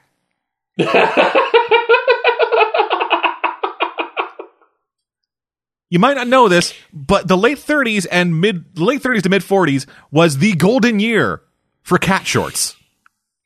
They came with a special padding so that cats wouldn't tear up your garden while they pooped. Yeah. So Courtney, being a 15-year-old girl, doesn't really like her stepfather that much. Naturally. And doesn't appreciate being moved across the country. Ostensibly, he says for him and his wife to get new jobs, but it turns out later he's doing on the down low superhero stuff in his new, slightly less stupid moniker, Stripe. S.T.R.I. It's some anagram. What's the term? I can't remember the term for code names. Moniker?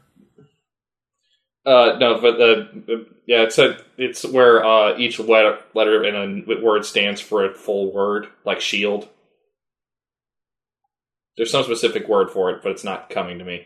But Stripe is basically a robot suit that kind of looks like a clunkier version of the big guy, if you remember that. Abbreviation. Big guy, Rusty the Boy Robot. Okay, acronym and abbreviation.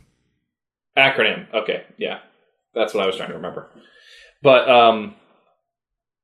what it turns out, well, when he was oh right, that fucking show. Yeah, forgot about that. Of what I can see. I can send you it. See if I can send you. No, I found the image. Okay, no, I meant for Stripe. I saw that image too. I am aware. I watched Justice League Unlimited. Okay, yeah, but so Courtney finds out amongst his old stuff about that he hadn't packed away yet because they'd just moved, about Stripesy. But it turns out the reason he was allowed to be a superhero is because his superhero partner gave him a cosmic power belt, which gave him superhuman abilities. So, in order to fuck with her stepfather, she fashions herself a version of his Stripesy costume and calls herself the Star-Spangled Kid, and puts on the power belt and starts running around being a vigilante crime fighter. And it annoys the shit out of him because she keeps finding the cases he's trying to solve.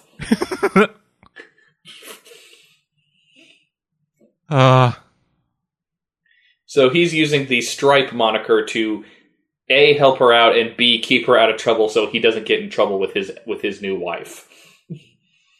But she for a while can't stand his guts, so she's just looking for more trouble and constantly causing trouble with her with this moniker. And in the grand tradition of late 90s, early 2000s superhero type stories, a small town in the Midwest, Western USA, is full of sci-fi weird crap. Naturally. Yeah. Like, the art teacher is a guy who can turn into living paint.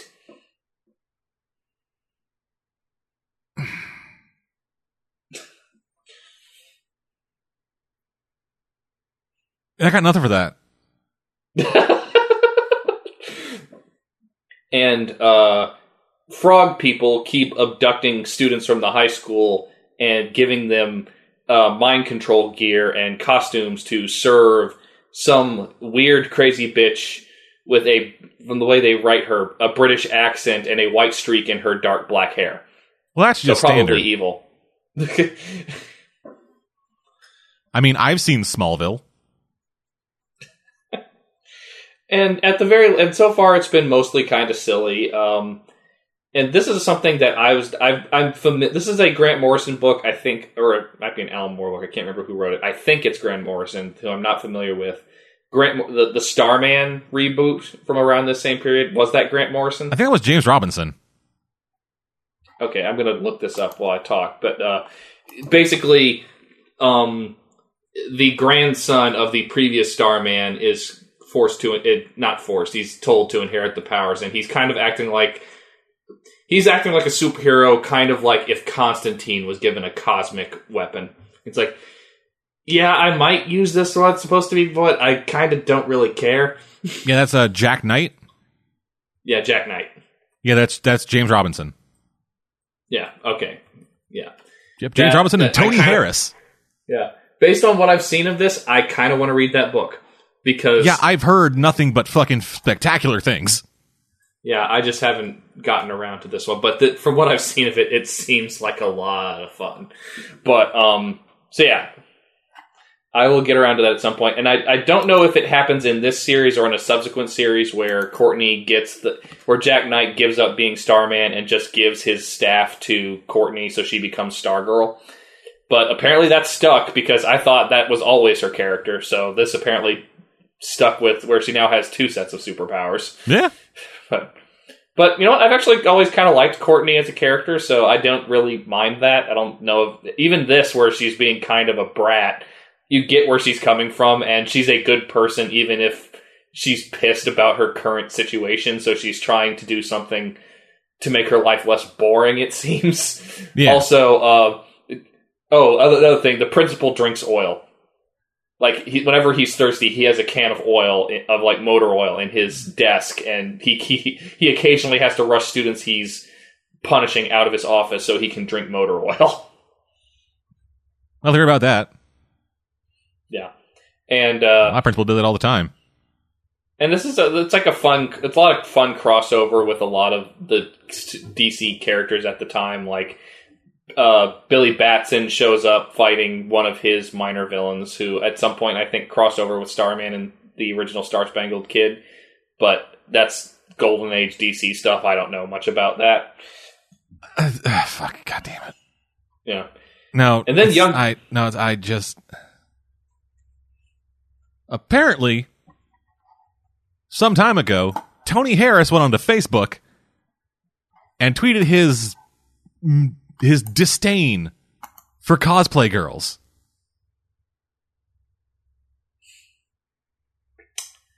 Okay.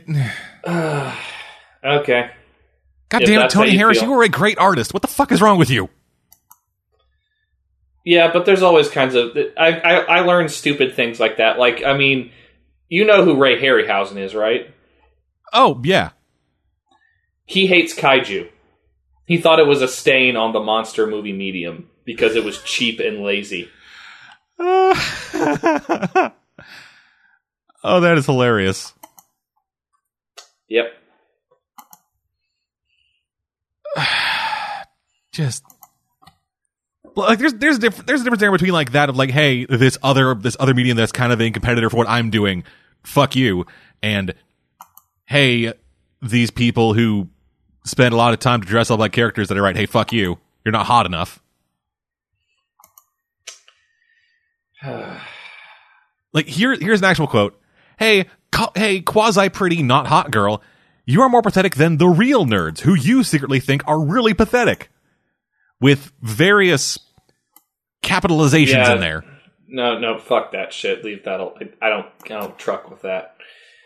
But, the art style, I don't know how to describe the art style for this. It's very cartoony, and having looked at some of the covers for this book, the covers are done by the same artist who does the interiors. It's very clear, because they have a very big problem with they don't do eyes well, so whenever they have exaggerated facial expressions, the eyes look dead. Or like the face is stuck sideways. Like, particularly if someone's looking over their shoulder and screaming at something, it looks like they just died and were stuck like that. It's as if Courtney suddenly became so... Oh my god! So that's funny whenever that happens. And some stuff goes kind of wonky and off-model. But honestly, for this period, I like this art style, and I think it works for this very, very silly, cartoony comic book series. Like when the then Young Justice shows up in town, gets pretty silly. So I am not really opposed to this. Okay. But I would recommend it, and at least the first dozen or so issues are on Comixology. At least I think they are. So, check it out for yourself. All right, then. So, moving on to my other book. My third book. Keeping the DC train running. Let's talk about Nightwing. Ah, yes. Speaking of times in recent memory where Batgirl looked stupid. So, in the recent issues of Nightwing, the story has been that Nightwing has worked with a guy named Scorpion. Some kind of fucking super person who has a magic glove that is like what if Batman was a glove. He got dealt with. Then Superman showed up and said, hey, Dick. My dick used to be in Gotham. My dick used to be in Bloodhaven. I think I have a title right now, but anyway. So he met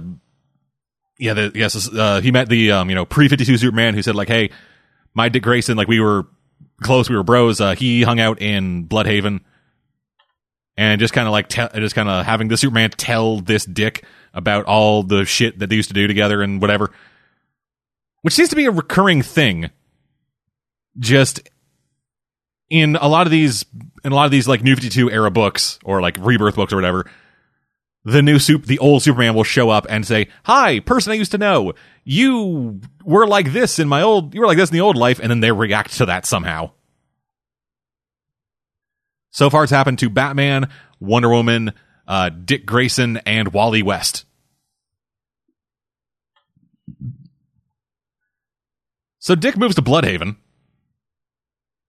Just cuz. He spent a lot of time in Bloodhaven. Yeah, Bloodhaven was his city. Yeah. And I know that. Like, I don't have a lot of history with Nightwing before he became Batman or whatever, but I know that for a while in like the best run of his character that a lot of people will consider like the fucking primo Nightwing story, he's in Bloodhaven. Yeah. And so he's now back in Bloodhaven, and he is working at like a youth outreach center, trying to like help people out and whatever. And first night he goes out, he comes across Gorilla Grimm, a new, hitherto unmentioned gorilla from Gorilla City, who is in the process of being arrested. The cops, not really fazed by a giant talking gorilla, because apparently Bloodhaven PD just don't give a fuck. That was always the impression I got. Yes, they arrest him, and then the girl's like, hey, I'm innocent. They are fucking stringing me up here. Please help. And so please talk to this lady who is the person running the youth outreach center. Goes and finds her, and turns out she is an old supervillain of his. Not really a supervillain, much as a supervillain sidekick. When I say supervillain, I mean somebody who steals expensive artwork and paints it. They are art terrorists. And she was known as the Defacer. Turns out that there is actually this like fucking support group of supervillains who are trying not to be supervillains anymore. And all of them are people like Dick dealt with in the past. And now, for whatever reason, somebody is framing these people for murder. And getting them arrested.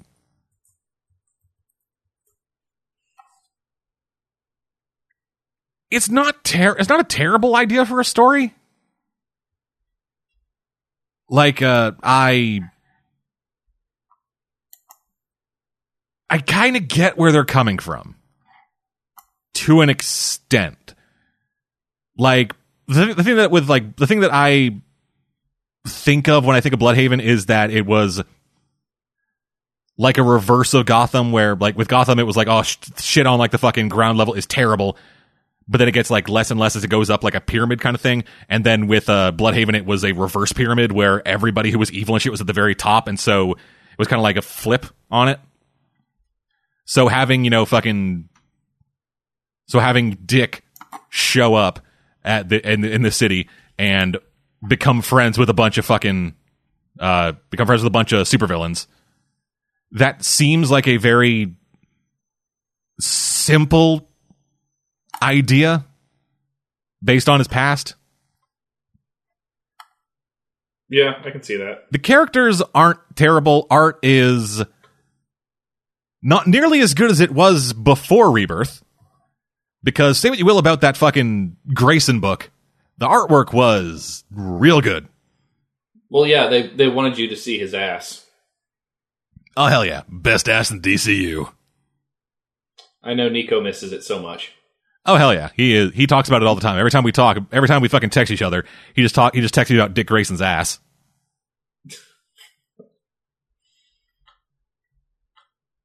But yeah,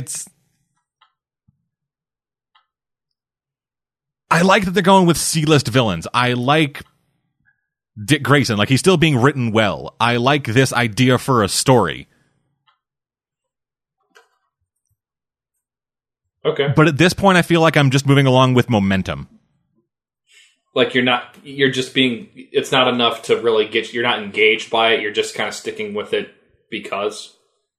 Yeah, like, it's not bad. Like, I'm not saying it's bad in any way. Like, artwork is fine. Writing is pretty good. Characterization is good. I'm just not engaged on almost any level. Like if one of these villains was a villain that has an actual history in the Nightwing books from this era of Nightwing books. Like I don't know if these villains were like previously in Nightwing and I just like missed out on them or whatever, but I don't really feel invested in the plight of these fucking jobbers. Like, hey, you are dressed like an Australian man and you can punch real good. But you don't want to punch anymore. That's great. I've seen you punch twice and then be sad about it. Not really much of a struggle there, dude. Like, hey, Defacer, you spray painted a Mona Lisa once. And now you don't want to do that anymore. Neato. Why do I care? Like, yeah, Nightwing cares because he has supposed history with them. But if the reader doesn't have that same history and they had not done it, and the writer hasn't done a really good job of making these characters completely and wholly engaging from the jump. Like, if you're going to do a story about villains trying to, better themselves, Have it be villains that people know. Or, I mean, there are cases of that working out. Like, I don't know if anyone knew who fucking Porcupine was when they reintroduced her with Jessica Drew. Yeah, fair. I think it's all about writing. And from what it sounds like you're saying, their characterizations are not distinct enough to each of these characters to make up for the fact that this is not all that interesting of a concept in and of itself at this point. Yeah, well, and also, so with Porcupine was a pre-existing character. Yeah. Porcupine has been around since the Silver Age. The Defacer showed up for the first time in the issue where she showed up for the first time. Okay, yeah, that's dumb. Like, I don't think any of these characters are actual long-standing villains. Like, if this was, like, fucking that dude with no arms who uses his toes to throw hammers at people, then I could see that. I would know that, oh, this character has a long history of villainy with, like, dozens of stories out there where they did all kinds of villainous shit, but now they're trying to get their life back on track. But if it is, oh, you were created fucking 5 days ago for this issue, and you are a good person, but used to be bad, but you have no history of being bad to anybody's knowledge, so fuck it. Just give us if you had given us, like, a couple of, like, pre-existing, long-standing villains. They don't even need to be fucking big listers, like fucking Porcupine. That's a perfect example. Porcupine is a character who has been around for decades. Has all this history about him. And then they started doing something new with him. They were able to do that because he was a fucking C-lister. Nobody knew who the fuck Porcupine was. But he was a name. People knew him. So having him switch sides, having him start being just the fucking best friend of Jessica Drew, that has weight behind it. Okay. But fucking Mouse, the hacker with a pet mouse, who the fuck cares about that guy? The only villain who seems to have, like, any real standing, I guess. I just want to make sure that this villain is actually, yeah, okay, Orca. Orca is the only villain that I'm aware of that has appeared in previous comics. Character is 17 years old, having been introduced in 2000. Okay. She's the most legacy character they can afford to have.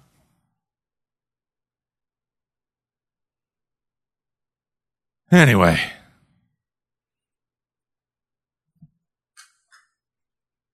Yeah. Probably gonna end up dropping Nightwing at some point. Unless they can find a way to make me really care about these characters or give Nightwing more of a reason to stay in Bloodhaven other than Superman told him they used to stay in Bloodhaven. Then this book's probably going to just fucking fall by the wayside. Anyway. Final book. Or other book, Birdie. Yeah. Is this the final book? I wasn't counting. I have one more, so I think you might have one more too. Okay. Well, on the DC train, but on the good because it's such a batshit insane idea, and I think I was hoping Nico would be on to talk about this, but he can talk about it later. Peter David's Supergirl.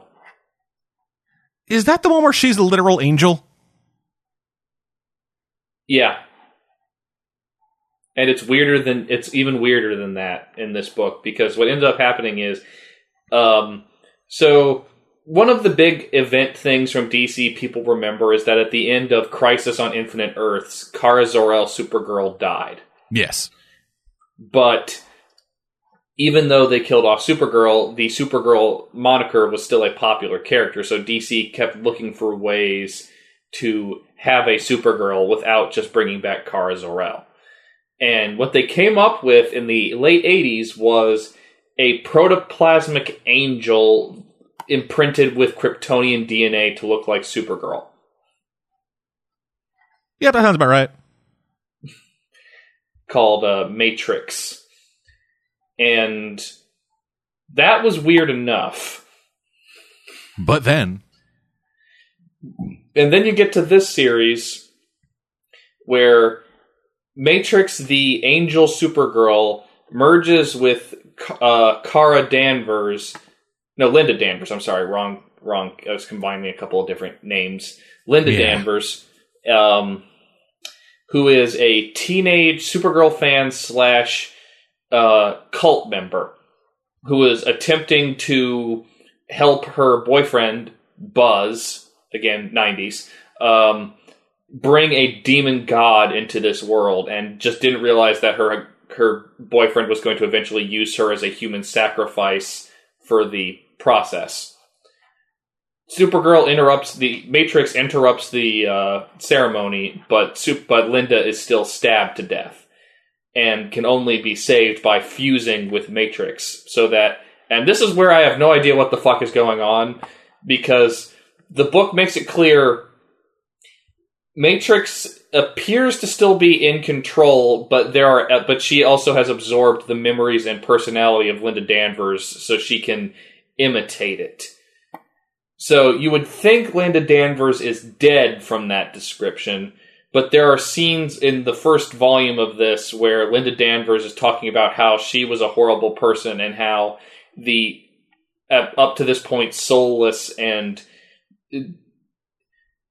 hating herself for it, emotionless Matrix was just as human as she always wanted to be, even before this happened.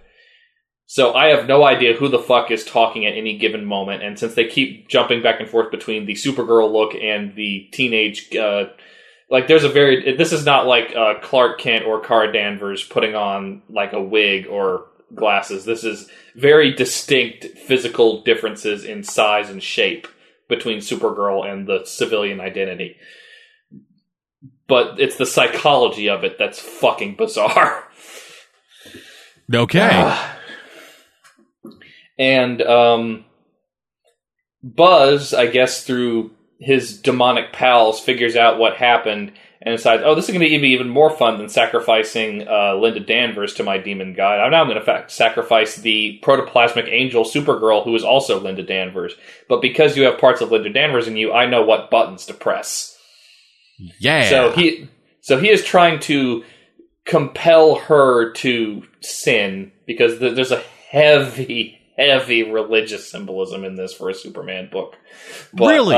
A book with the protoplasmic angel has fucking religious symbology in it. I never would have guessed. Yeah. And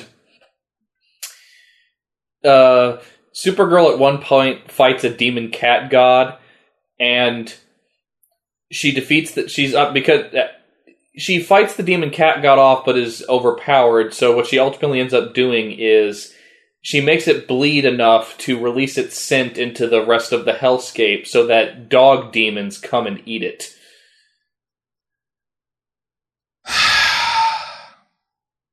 Yeah. That's a thing. Sounds like it. And at some point, Buzz gives Gorilla Grodd an artifact a magical artifact that enhances his psychic power, so he can turn people more bestial as well as control them, to the point where he can even do this against Supergirl.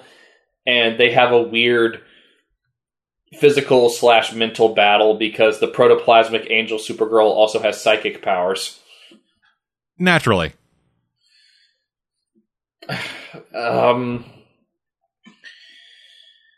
Oh, God. Are you okay, dude? Yeah, just trying to make sense of this. I really liked it, but it's difficult to explain. I'm going a little crazy. So, there's a couple of other issues, like, apparently Linda Danvers is friends with is she called Mary Marvel when she's not in her superhero form, or is that some other? What's her name? Is it just Mary Batson? Yes.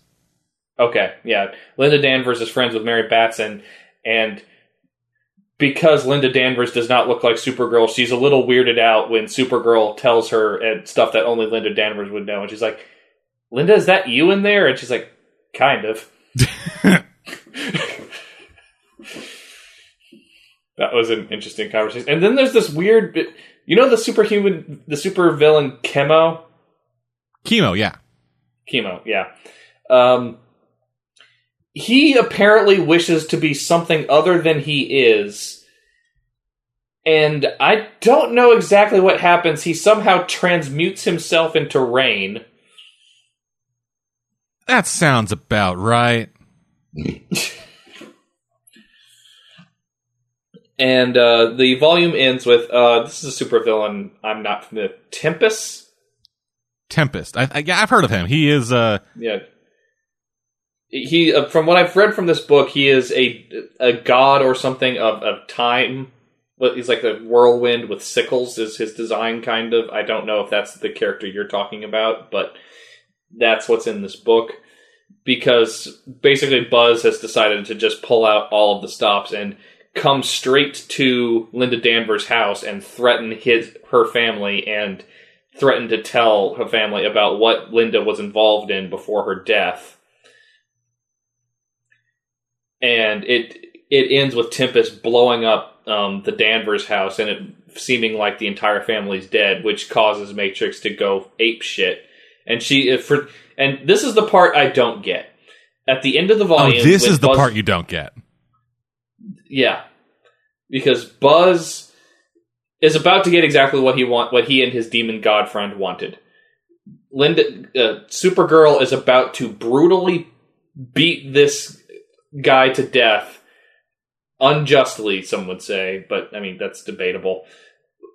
And for some reason, Buzz then asks her, is this your method or not? Because I know this would have been Linda's method when she was a disinterested teenager, because her whole thing before she joined a cult is because her family was super religious, but she was kind of disillusioned with it when she found her priest fucking her married married teacher. Yeah, that'd do it. So, and between Linda Danvers talking to Matrix and Buzz, for some reason, trying to talk Matrix out of doing the thing he and his demon friend wanted her to do, she stops from going over the edge, and for this, the demon god punishes Buzz by literally tornadoing him out of the story. Yay? Is that I don't know. It just sounds weird. Yeah, this whole book is weird. It's good, but it's difficult to explain why. Like, beyond the fact that Peter David I consider to be one of those writers who I think has been forgotten, but has done a lot of great shit, particularly with Hulk books on Marvel. But he's also the guy who Bill Jemas picked a fight with and created Marvel for, and Peter David must have been laughing all the way to the bank when he won that bet, because Bill Jemas bet Marvel will outsell your new version of the original Captain Marvel, which brought back Carol Danvers. Oh, sweetie.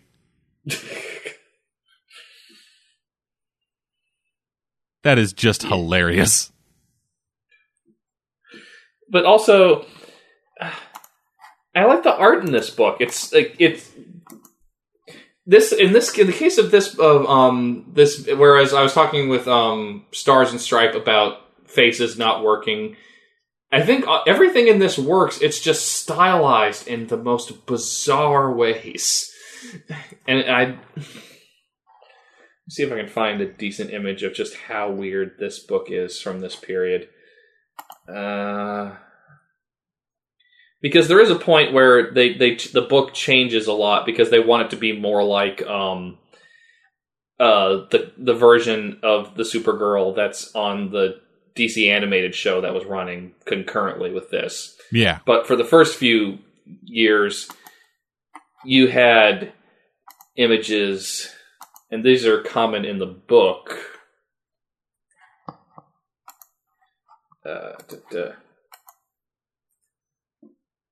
like this. Funky. Yeah. But, like, ridiculously well detailed. And if you've ever seen, you remember the first issue cover of the Kamala Khan Ms. Marvel series? Yes. That was a reference to the first issue of Peter David's Supergirl. Yeah, I can see that. Yeah, that makes sense. Yeah, let me see if I can bring up that cover. Just so I've seen the cover. It's her with like a fucking very 90s, like, you know, fucking plaid jacket with a skateboard with like some evil Ernie smile on it. Yeah, and like the Supergirl shirt underneath, but also ridiculously well detailed in drawing. I can't remember who draws this book, but I think for that one it was I had the fucking page up here just a second ago. Yeah, it says that it says Gary Frank. Yeah, and aside, there's a couple of issues in here which are not drawn by him, and it's very noticeable because any issues that are not drawn by Gary Frank are sort of like when switching away from James Stokoe on Godzilla. You're sort of like, no, go back to the other thing. Come on, guys, he's good. Also, it looks like this year DC is going to be re-releasing the collected editions of this Peter David run on Supergirl. Yeah, well, they've released the first one already. That was what I was reading. The second one comes out in March or April, I think. Yeah. And then the third one comes out in June. Yeah. But yeah, if you want an idea of batshit crazy that kind of works, then maybe pick up this first volume. You might get a kick out of it, particularly you, Deadman. If you you're just like, what the fuck is happening? Yeah, the entire time we've been talking about it, I have been looking for a way to get it.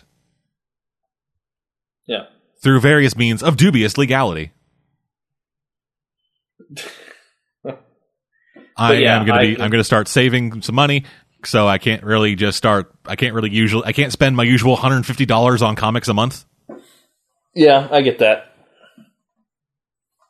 Plus, I still haven't finished the first volume of the Invisibles or the first volume of the Hellblazer series I bought.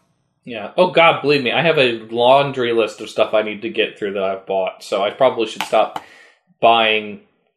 But Comixology sales keep showing me stuff that I want for collector purposes. But that's my own personal problem. Yeah, I've been falling behind on I've mostly just been falling behind on like the issue-to-issue stuff, because the way I get those, like how that works is like I'll get these single issues how I will, and then if I'm still reading it by the time the first trade comes out or whatever, I will pick up the trade.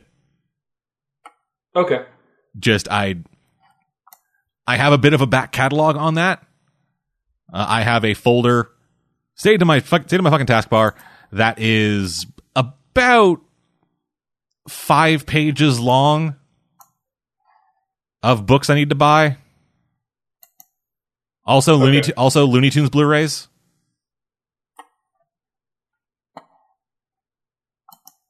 Okay. Yeah,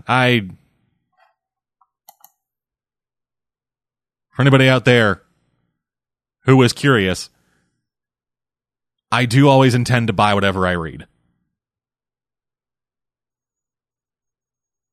Just with what was me not having a job, it is a slow process.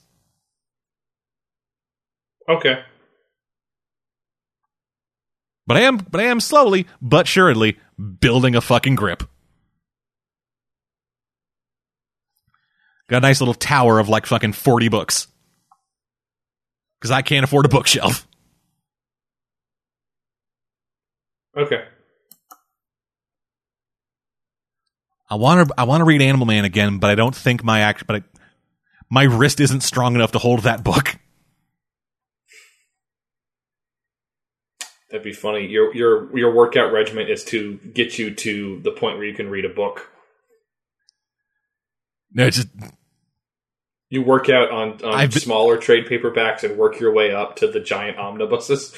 Yeah, right now I am, doing like fucking 5 sets, 10 reps of, like 200 page like paperback books. Once I'm able to do that pretty well, I'm going to be moving up to hardcovers. Yeah. All right. So your last book? The Flash. Okay. I've not heard anything about this book since it was revamped and Rebirth, other than the stuff with the button. The button? Or was that a different Flash? The button from the Rebirth that Batman... Yeah, that was at the beginning of this. Okay. Hasn't really been brought up since. All right. So, this Flash, it starts out this Flash starts out pretty much immediately after the Rebirth issue.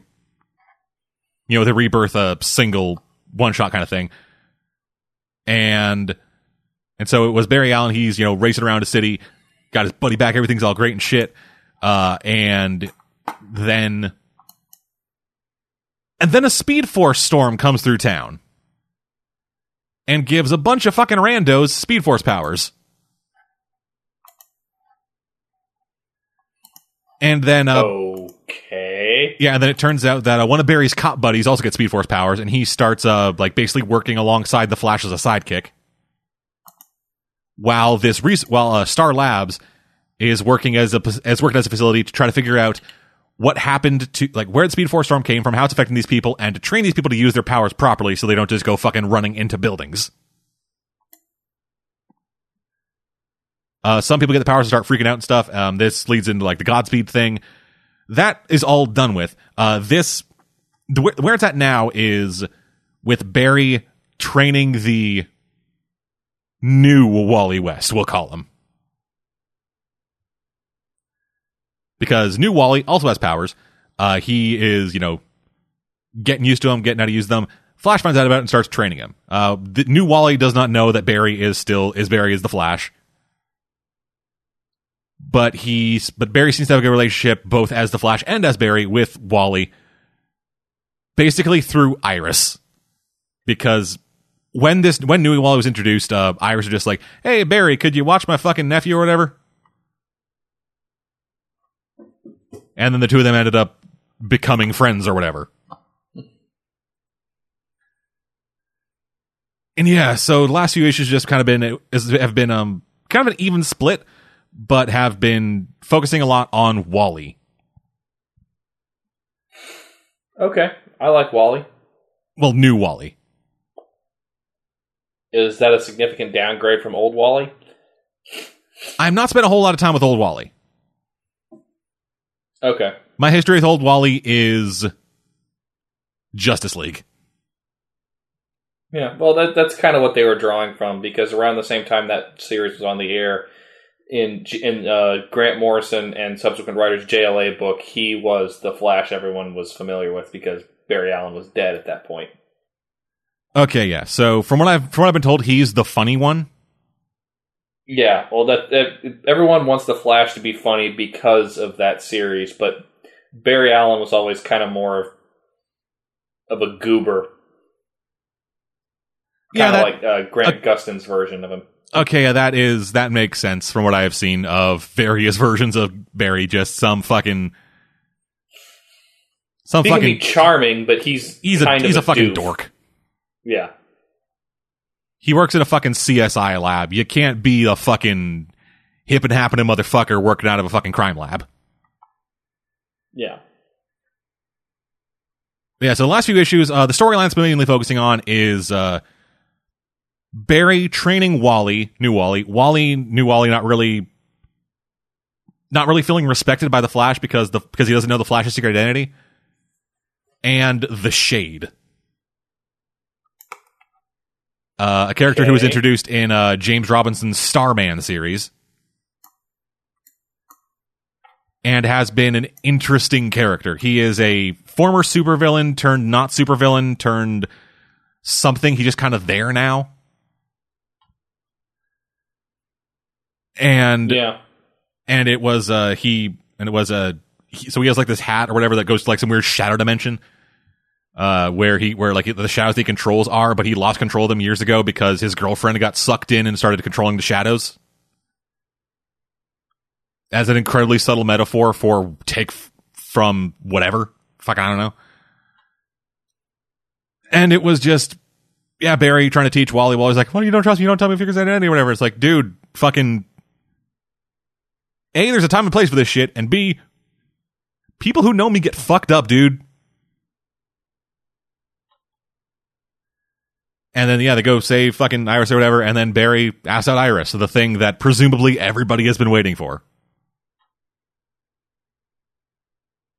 Because that, when I first heard that in the New 52, Barry and Iris would have been split up, I was very confused.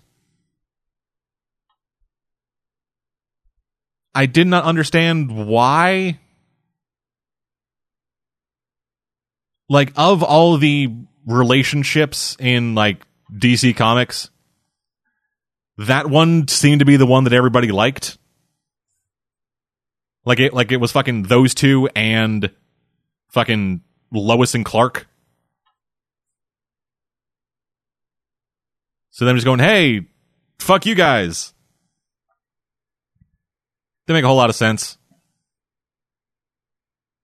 But now they're fucking starting up that shit again. Even though Barry lost a girlfriend presumably about 3 days ago. The time scale in this book is fucking ridiculous. I have no idea how much time has passed between it. I have no idea how much time has passed between issues. I have no idea what the fuck's happening half the time in terms of when things are happening in relation to other things. Yeah, so at the end of that Shade storyline, he asks out Iris, they go on a date, and then new Wally is just running around stopping every crime so that Barry and Iris can have their date with no interruptions.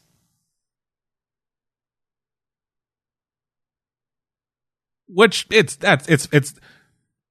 again, it's fine.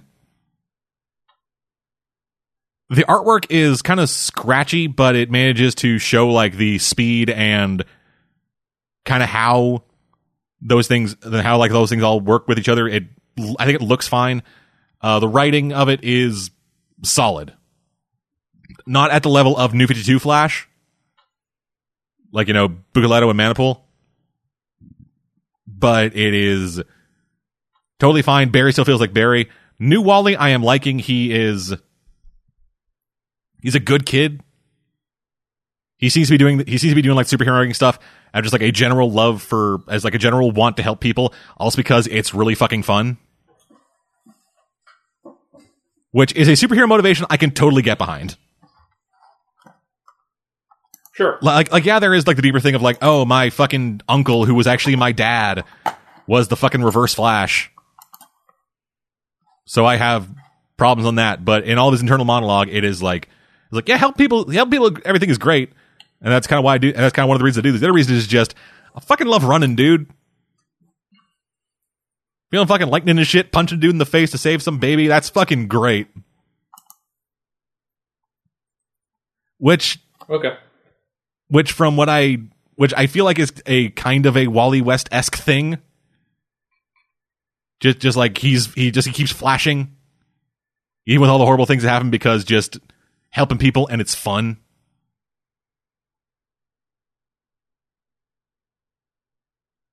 Yeah, other than that, just a lot of lukewarm books.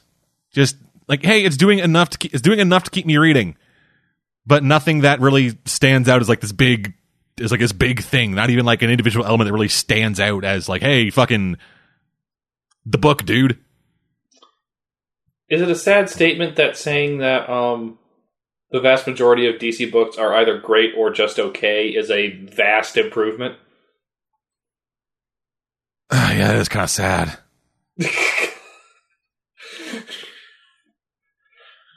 Like half the books that DC has out right now kind of feel like they're in a holding pattern. Yep.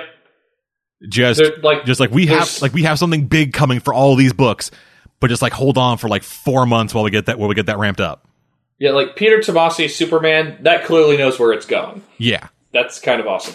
But like the Titans books, yeah, I'm reading the Titans books, and I have been enjoying them. I'm liking the dynamic between all the characters and stuff. It's just I have no idea what the purpose is.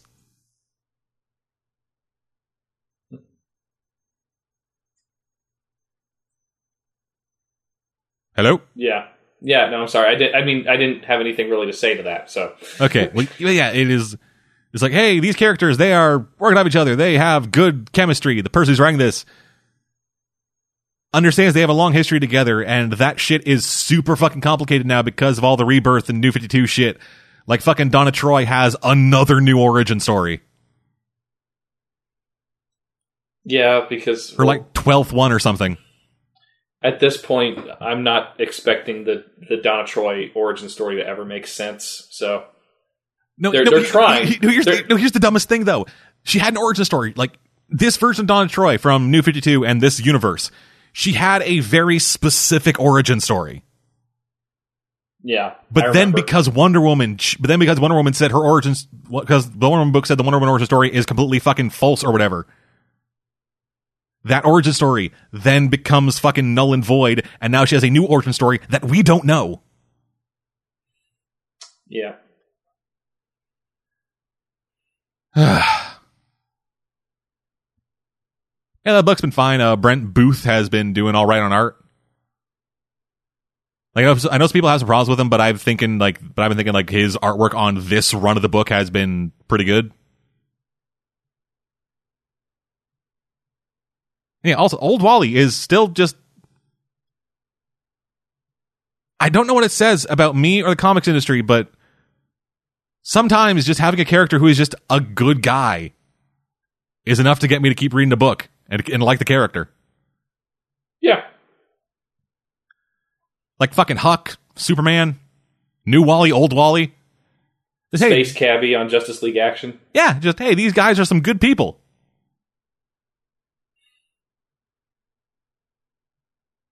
Yeah. All right, Bertie, final book.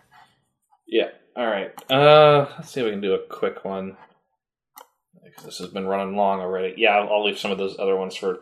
So yeah, I'm just going to keep saying Lady Killer 2 is still pretty awesome. Yeah, it is. It's dark, it's mean, it's bloody, it's violent, it's twisted. It is gorgeous. The art's still fantastic. Fucking Joelle Jones rocking it every week. Yeah. Well, not every week, but every time. Yeah. every 2 to 7 weeks. Yep. And despite this being about a woman who is a hitman for hire, I really like this main character. Oh yeah, and I just love the housewifey nature of it all. It's like where her mother-in-law is like they both hate each other, but they both have kind of legitimate reasons to hate each other. Yeah. This book is really good. Yeah. So, still, Lady Killer 2. I have to wait till the end of this new miniseries before I say whether or not it's better than the first, but it's definitely building on the first. Yeah, it is. I feel like, for whatever reason, I'm going to say that a lot this episode, but it actually kind of feels like Lady Killer kind of feels like a female John Wick for whatever reason. I can kind of see that. I was going to go with Just like I'm not talking about in terms of character. I'm talking about in terms of the way they tell a story. Yeah. Mm-hmm. Like, they don't need to tell you everything. They tell you enough. Yeah, like first series, it introduces us to this character and the world and this organization that she's a part of. Then resolves that story, and then we go on to, and then she just moves somewhere else, and we see that there's this whole other facet to the world that we aren't aware of. Yep.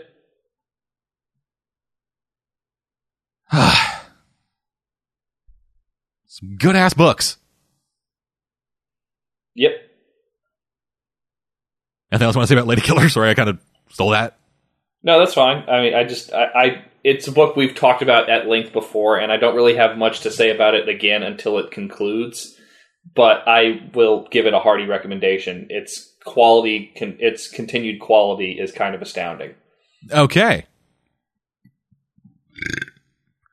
So then, reading then, on to news. First up,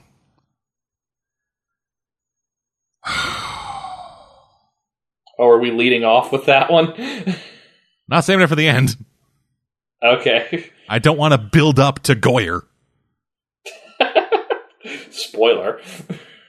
Goyer is like a Band-Aid. You don't fucking go hair by hair. You just fucking go, all right, gonna do it on 3. 1, rip.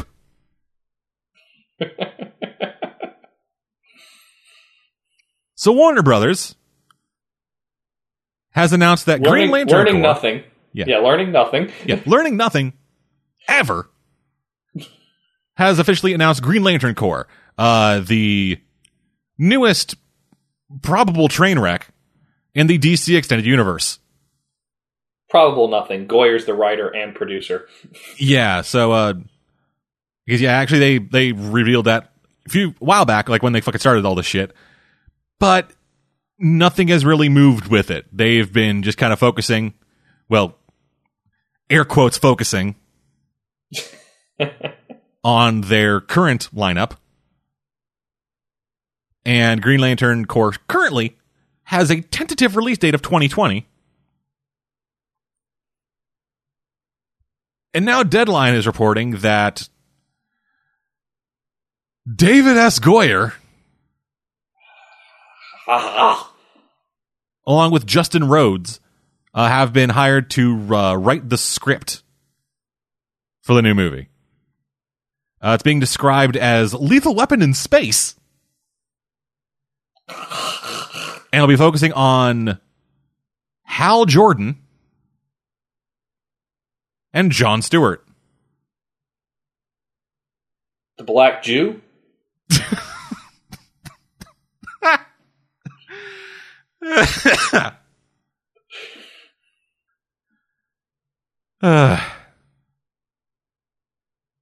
His family name was Leibowitz.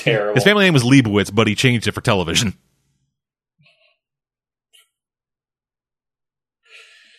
So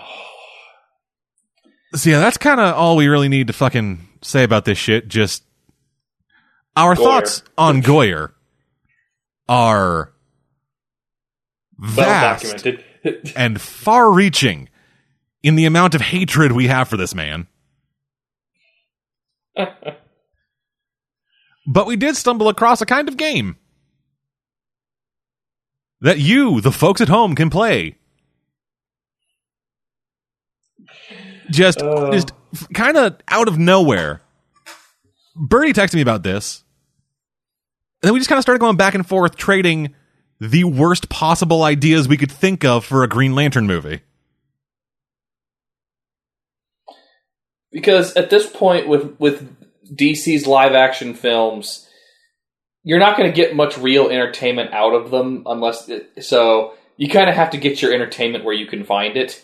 And at this point, the DC film universe has become such an interesting train wreck that you kind of have to just you kind of have to imagine what happens if they just turn into the Skid.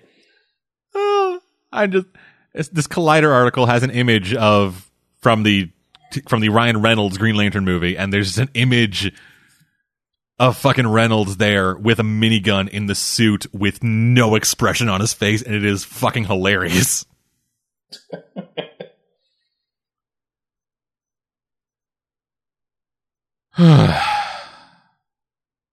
So this is going to be a train wreck. So yeah, hey, you probably won't, because our audience isn't exactly one for engaging with us. But should you decide to, tweet at us, either me or Birdie. Links for our Twitters in the description for this. And just tweet at us, like, fucking the worst ideas you can think of for a Green Lantern movie. Or a Green Lantern Corps movie. Yeah. Birdie, for example, texted me. The only thing I can remember is that he got the name of Larfleeze wrong. But I feel like that might have been intentional. And if it wasn't, I'm going to consider it intentional. I think it wasn't intentional, but it's like given Goyer's track record, I could sort of see it. I'm actually kind of surprised he wouldn't have gone Snarfleeze. Yeah, just off. Just going full Thundercats. I can almost imagine him designing Larfleeze, like Snarf from Thundercats. No, okay, Larfleeze starts out as like a fucking gopher for the Green Lantern Corps. Just he is like fucking Kilowog's bitch or whatever. And then like fucking years of abuse is what drives him towards the Orange Lantern. Yeah. Or like dude, another one. Check that off the fucking box. Yeah, or like Atrocitus is the Green Lantern Corps' jock who doesn't like the other jocks being more jockey than him, so he gets angry.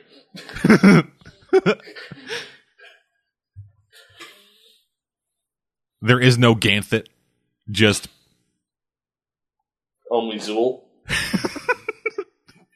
Yes, Ganthet becomes fucking Parallax. Just turns into a fucking space fart. Anyway, speaking of stupid, Marvel has announced their next big event. Oh, God. Secret Empire. Right, I saw this. I don't know what this is, and I don't want to. So, a teaser image was released that just has Secret Empire with the new Captain America shield in the center of it. So what I'm assuming it will be is the Hydra Cap storyline coming to fruition. That is the only assumption I can make. I've heard rumblings about that the still evil Captain America is now going to be working to subvert Red Skull as the leader of all of Hydra. They revealed that in issue 3. Okay. Which is the issue I stopped reading. Yeah. But yeah, so they released that teaser image along with the tagline, "A house divided against itself cannot stand." Can you even call the Marvel Universe a house at this point? They keep breaking it. Yeah, it's the Marvel Universe is an IKEA table. Yeah. Well, it's that speaking of good Marvel movies, it's that IKEA cabinet that Blind Al bought off of Craigslist. Yeah, the Flurkenhofer or whatever. Yeah. Yeah, just, all right, so I got this thing, we're going to fucking put it together, and then that's going to be the thing, and then we're going to destroy it. And we're going to build it again and destroy it. Anyway. Moving on to our next piece of news. Because fuck that, I guess. Just fuck everything. Fuck me. Fuck you. Fuck all of this. Everyone's going to die. So the CW is bringing back Matt Ryan as Constantine in an animated series for CW Seed. Yeah, I'm not sure how I feel about the fact that all of DC's best TV animation stuff... Well, okay, not anymore. Justice League Action's kind of fixing that. But until recently, all of DC's best animated stuff was going to a streaming limited website that still uses fucking Flash Player. It is what it is. We're all fucked.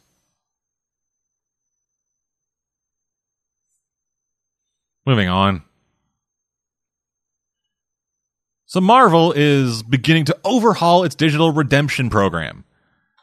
So since 2011, what it was you bought the book, you bought it in like print, and then it had a code in it that let you obtain a digital copy, and maybe a couple other things. I'm not entirely sure because I mainly just been going digital. Yeah, however, I either go one or the other. Yeah. However, in February of this year, those codes will be for 2 or more digital issues and not the book that you actually bought.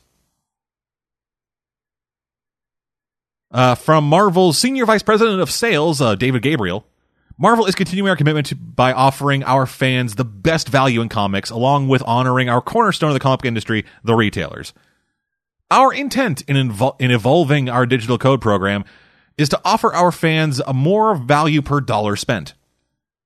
Replacing the free digital copy, our bonus digital comics will offer fans free entry points for current on-sale collected editions and, in turn, invite additional and repeat traffic to our trusted retailers.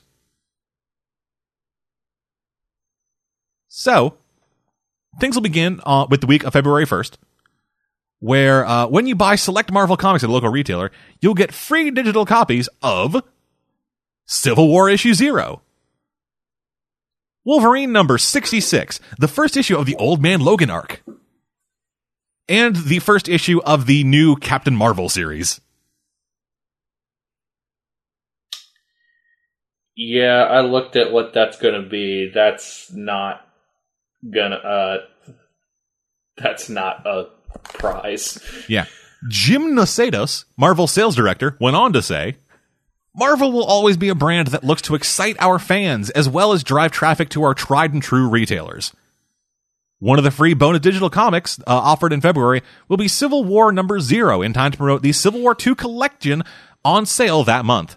Then, each week, new bonus digital comic codes available only in our local comic shops will offer fans additional pathways into the Marvel Universe, promote Marvel's monthly trades, and create repeat customers and Marvel readers for life. Which is why we're starting off with Civil War 2.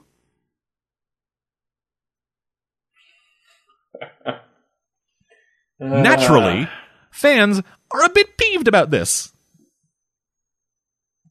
You don't say. Yeah. A Change.org petition has already been started that has a hilariously low number of supporters. Just over 600. And this thing was, I believe... Yeah, so this petition was started a week ago.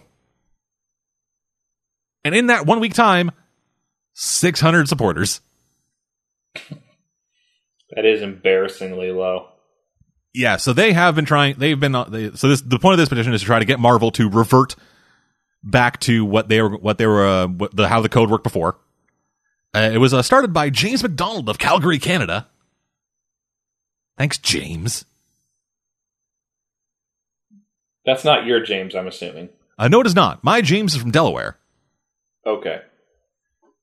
So the petition reads, Marvel Comics has decided to change how they run their digital code program. They will no longer give digital copies of the titles purchased, but instead give a set of books each week. Please help have this decision changed to actually give fans/customers the best value for their money. Appreciate your enthusiasm, dude. This isn't going to work. Nope. Change.org has never changed anything, as far as I'm aware. At least not anything significant. I've looked at some of their petitions. Some of the stuff they've changed is ultimately rather small in the grand scheme of things, and it's usually sort of like how civil rights organizations take credit for wins that are most likely because the business interests that they were fighting against just didn't give a shit anymore. Yeah. Anywho, moving on to our next piece of news. Good old Brian Michael Bendis. Who is a writer who has flitted between brilliance and pants-shitting retardation, is coming back with a brand new book that is only happening because Netflix is making a show about the Defenders.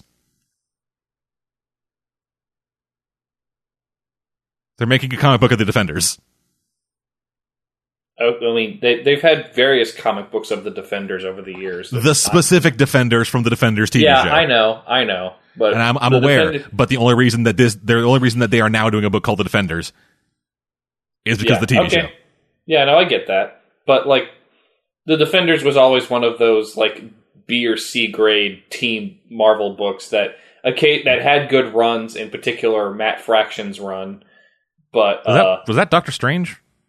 Yeah, Doctor Strange, Silver Surfer, the Red She-Hulk, and White Dragon Iron Fist. Okay. But yeah, so this new book is going to be written by Bendis, with art by David Marquez. So I'll probably end up reading it. Please, I know how much you love Marquez's art, so please, I really hope Marquez does not end up shackled to everything Bendis does at Marvel now. Nor do I. I want a Dave Marquez creator-owned book. I'm not going to say that because I don't have a good history with artists becoming writers. No, I'm not saying as a writer. I'm saying he's the art side of a creator-owned book. Okay, so you want him to go and work with somebody art for, else, like Image or Boom. Team up with fucking Jeff Lemire or whatever. Yeah, or, that'd be a fucking sight to behold. Or Cullen Bunn, fuck it. Yeah, or Grant Morrison. Dude. That would be fucking incredible. It's like, Grant, I'm not sure I understand what it is you want me to draw. Here, spoke this. I understand. No, he wakes up 3 days later having done just the entire book. It's like, what did I do this? Don't worry about it, dude. I already got it submitted. It's like, what day is it? Not even sure what month it is, bro. What planet are we on? It's probably Earth. Maybe Earth 3.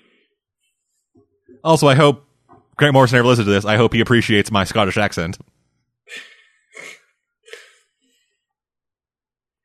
Anyway, the book will be kicking off in June. It'll be an ongoing series, and it will be getting a preview in the in Marvel's offering for Free Comic Book Day. Okay. So, kind of a funny thing. Marvel's senior VP executive editor, Tom Brevoort, said to Heat Vision, the Hollywood Reporter blog, there are a lot of fans who will say, oh, they're doing a TV show, so of course there's going to be a comic. But at least in this case, there's a comic I can point you to. Read the last 2 pages of Brian's New Avengers. Certainly that there is a big, new, exciting Netflix TV show coming. Is a good, certainly that they're I fucking failed on that. Whatever. He says, hey, New Avengers says it up good. Yeah, go do that. Sure. I haven't read New Avengers since the end of the Golden Age, since the beginning of the Golden Age after Dark Reign, so I don't care. I stopped reading all New Avengers books partway through the setup for Secret Wars. Yeah, so you read further than I did because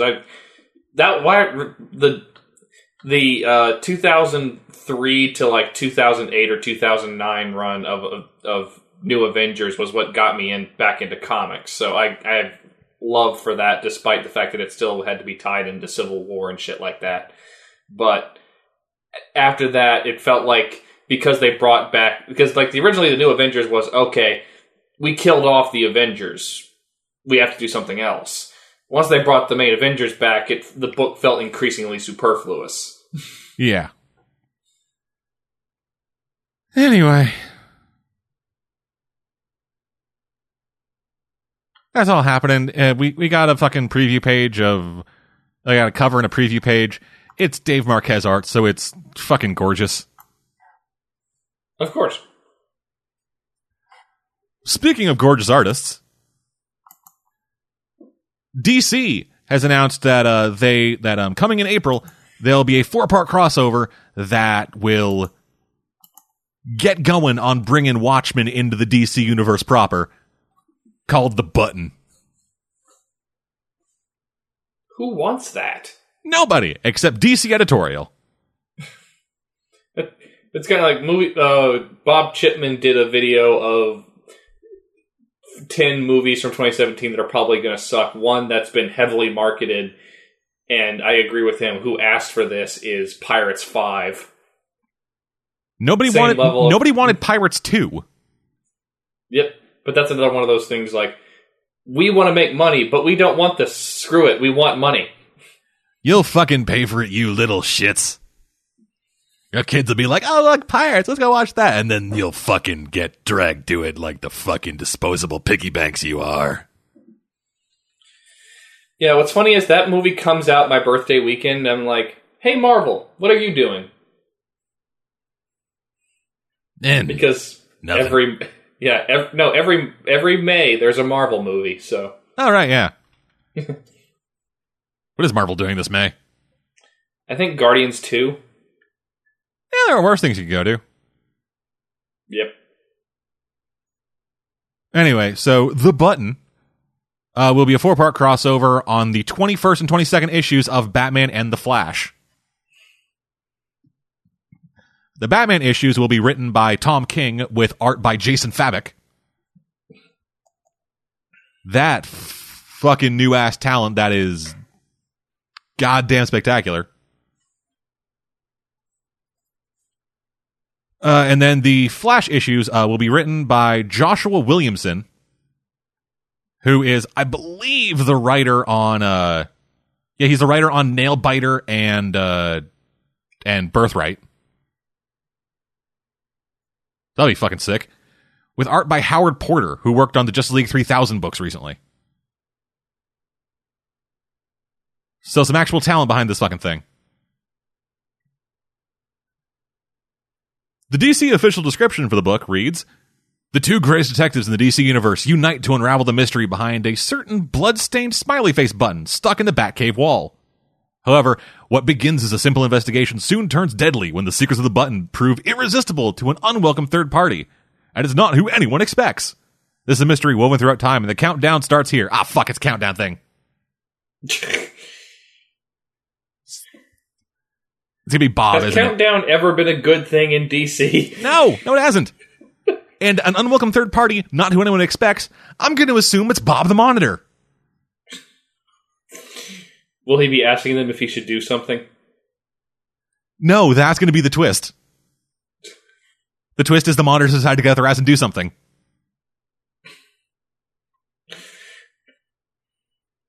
Fuck.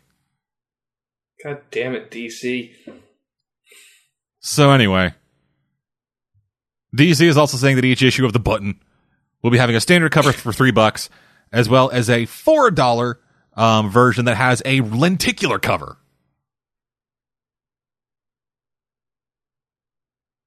Not 100% sure what lenticular is.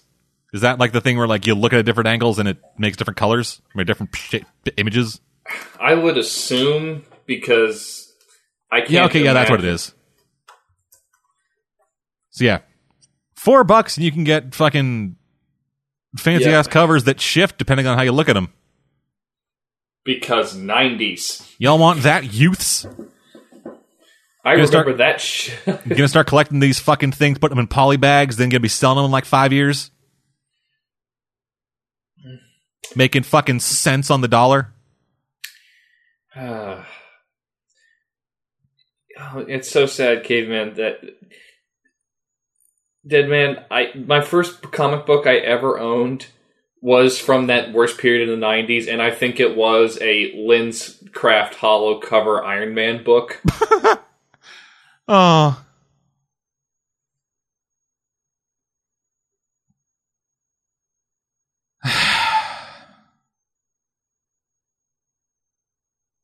I feel angry, but I'm able to kind of express his sadness. Well, I mean, we spent this entire show talking about stuff from the 90s that worked, but that's not the stuff people remember. It's the bad stuff that everyone seems to remember, both the people who don't want it and the people who want it back. And it's the dumbest fucking thing, too. Like these covers are the reason that the industry almost fucking imploded on itself, and almost why we didn't have comics now. Just these fucking covers kept coming out, and then fucking everything collapsed on itself. And now we're like, hey, you know what fucking really did well back in the 90s? All those covers.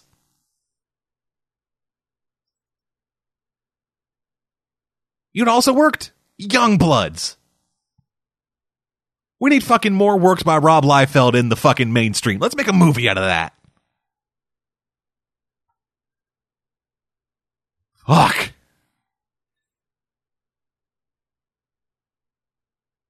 Now I kind of want the apocalypse. I don't want the apocalypse until at least Saga's over.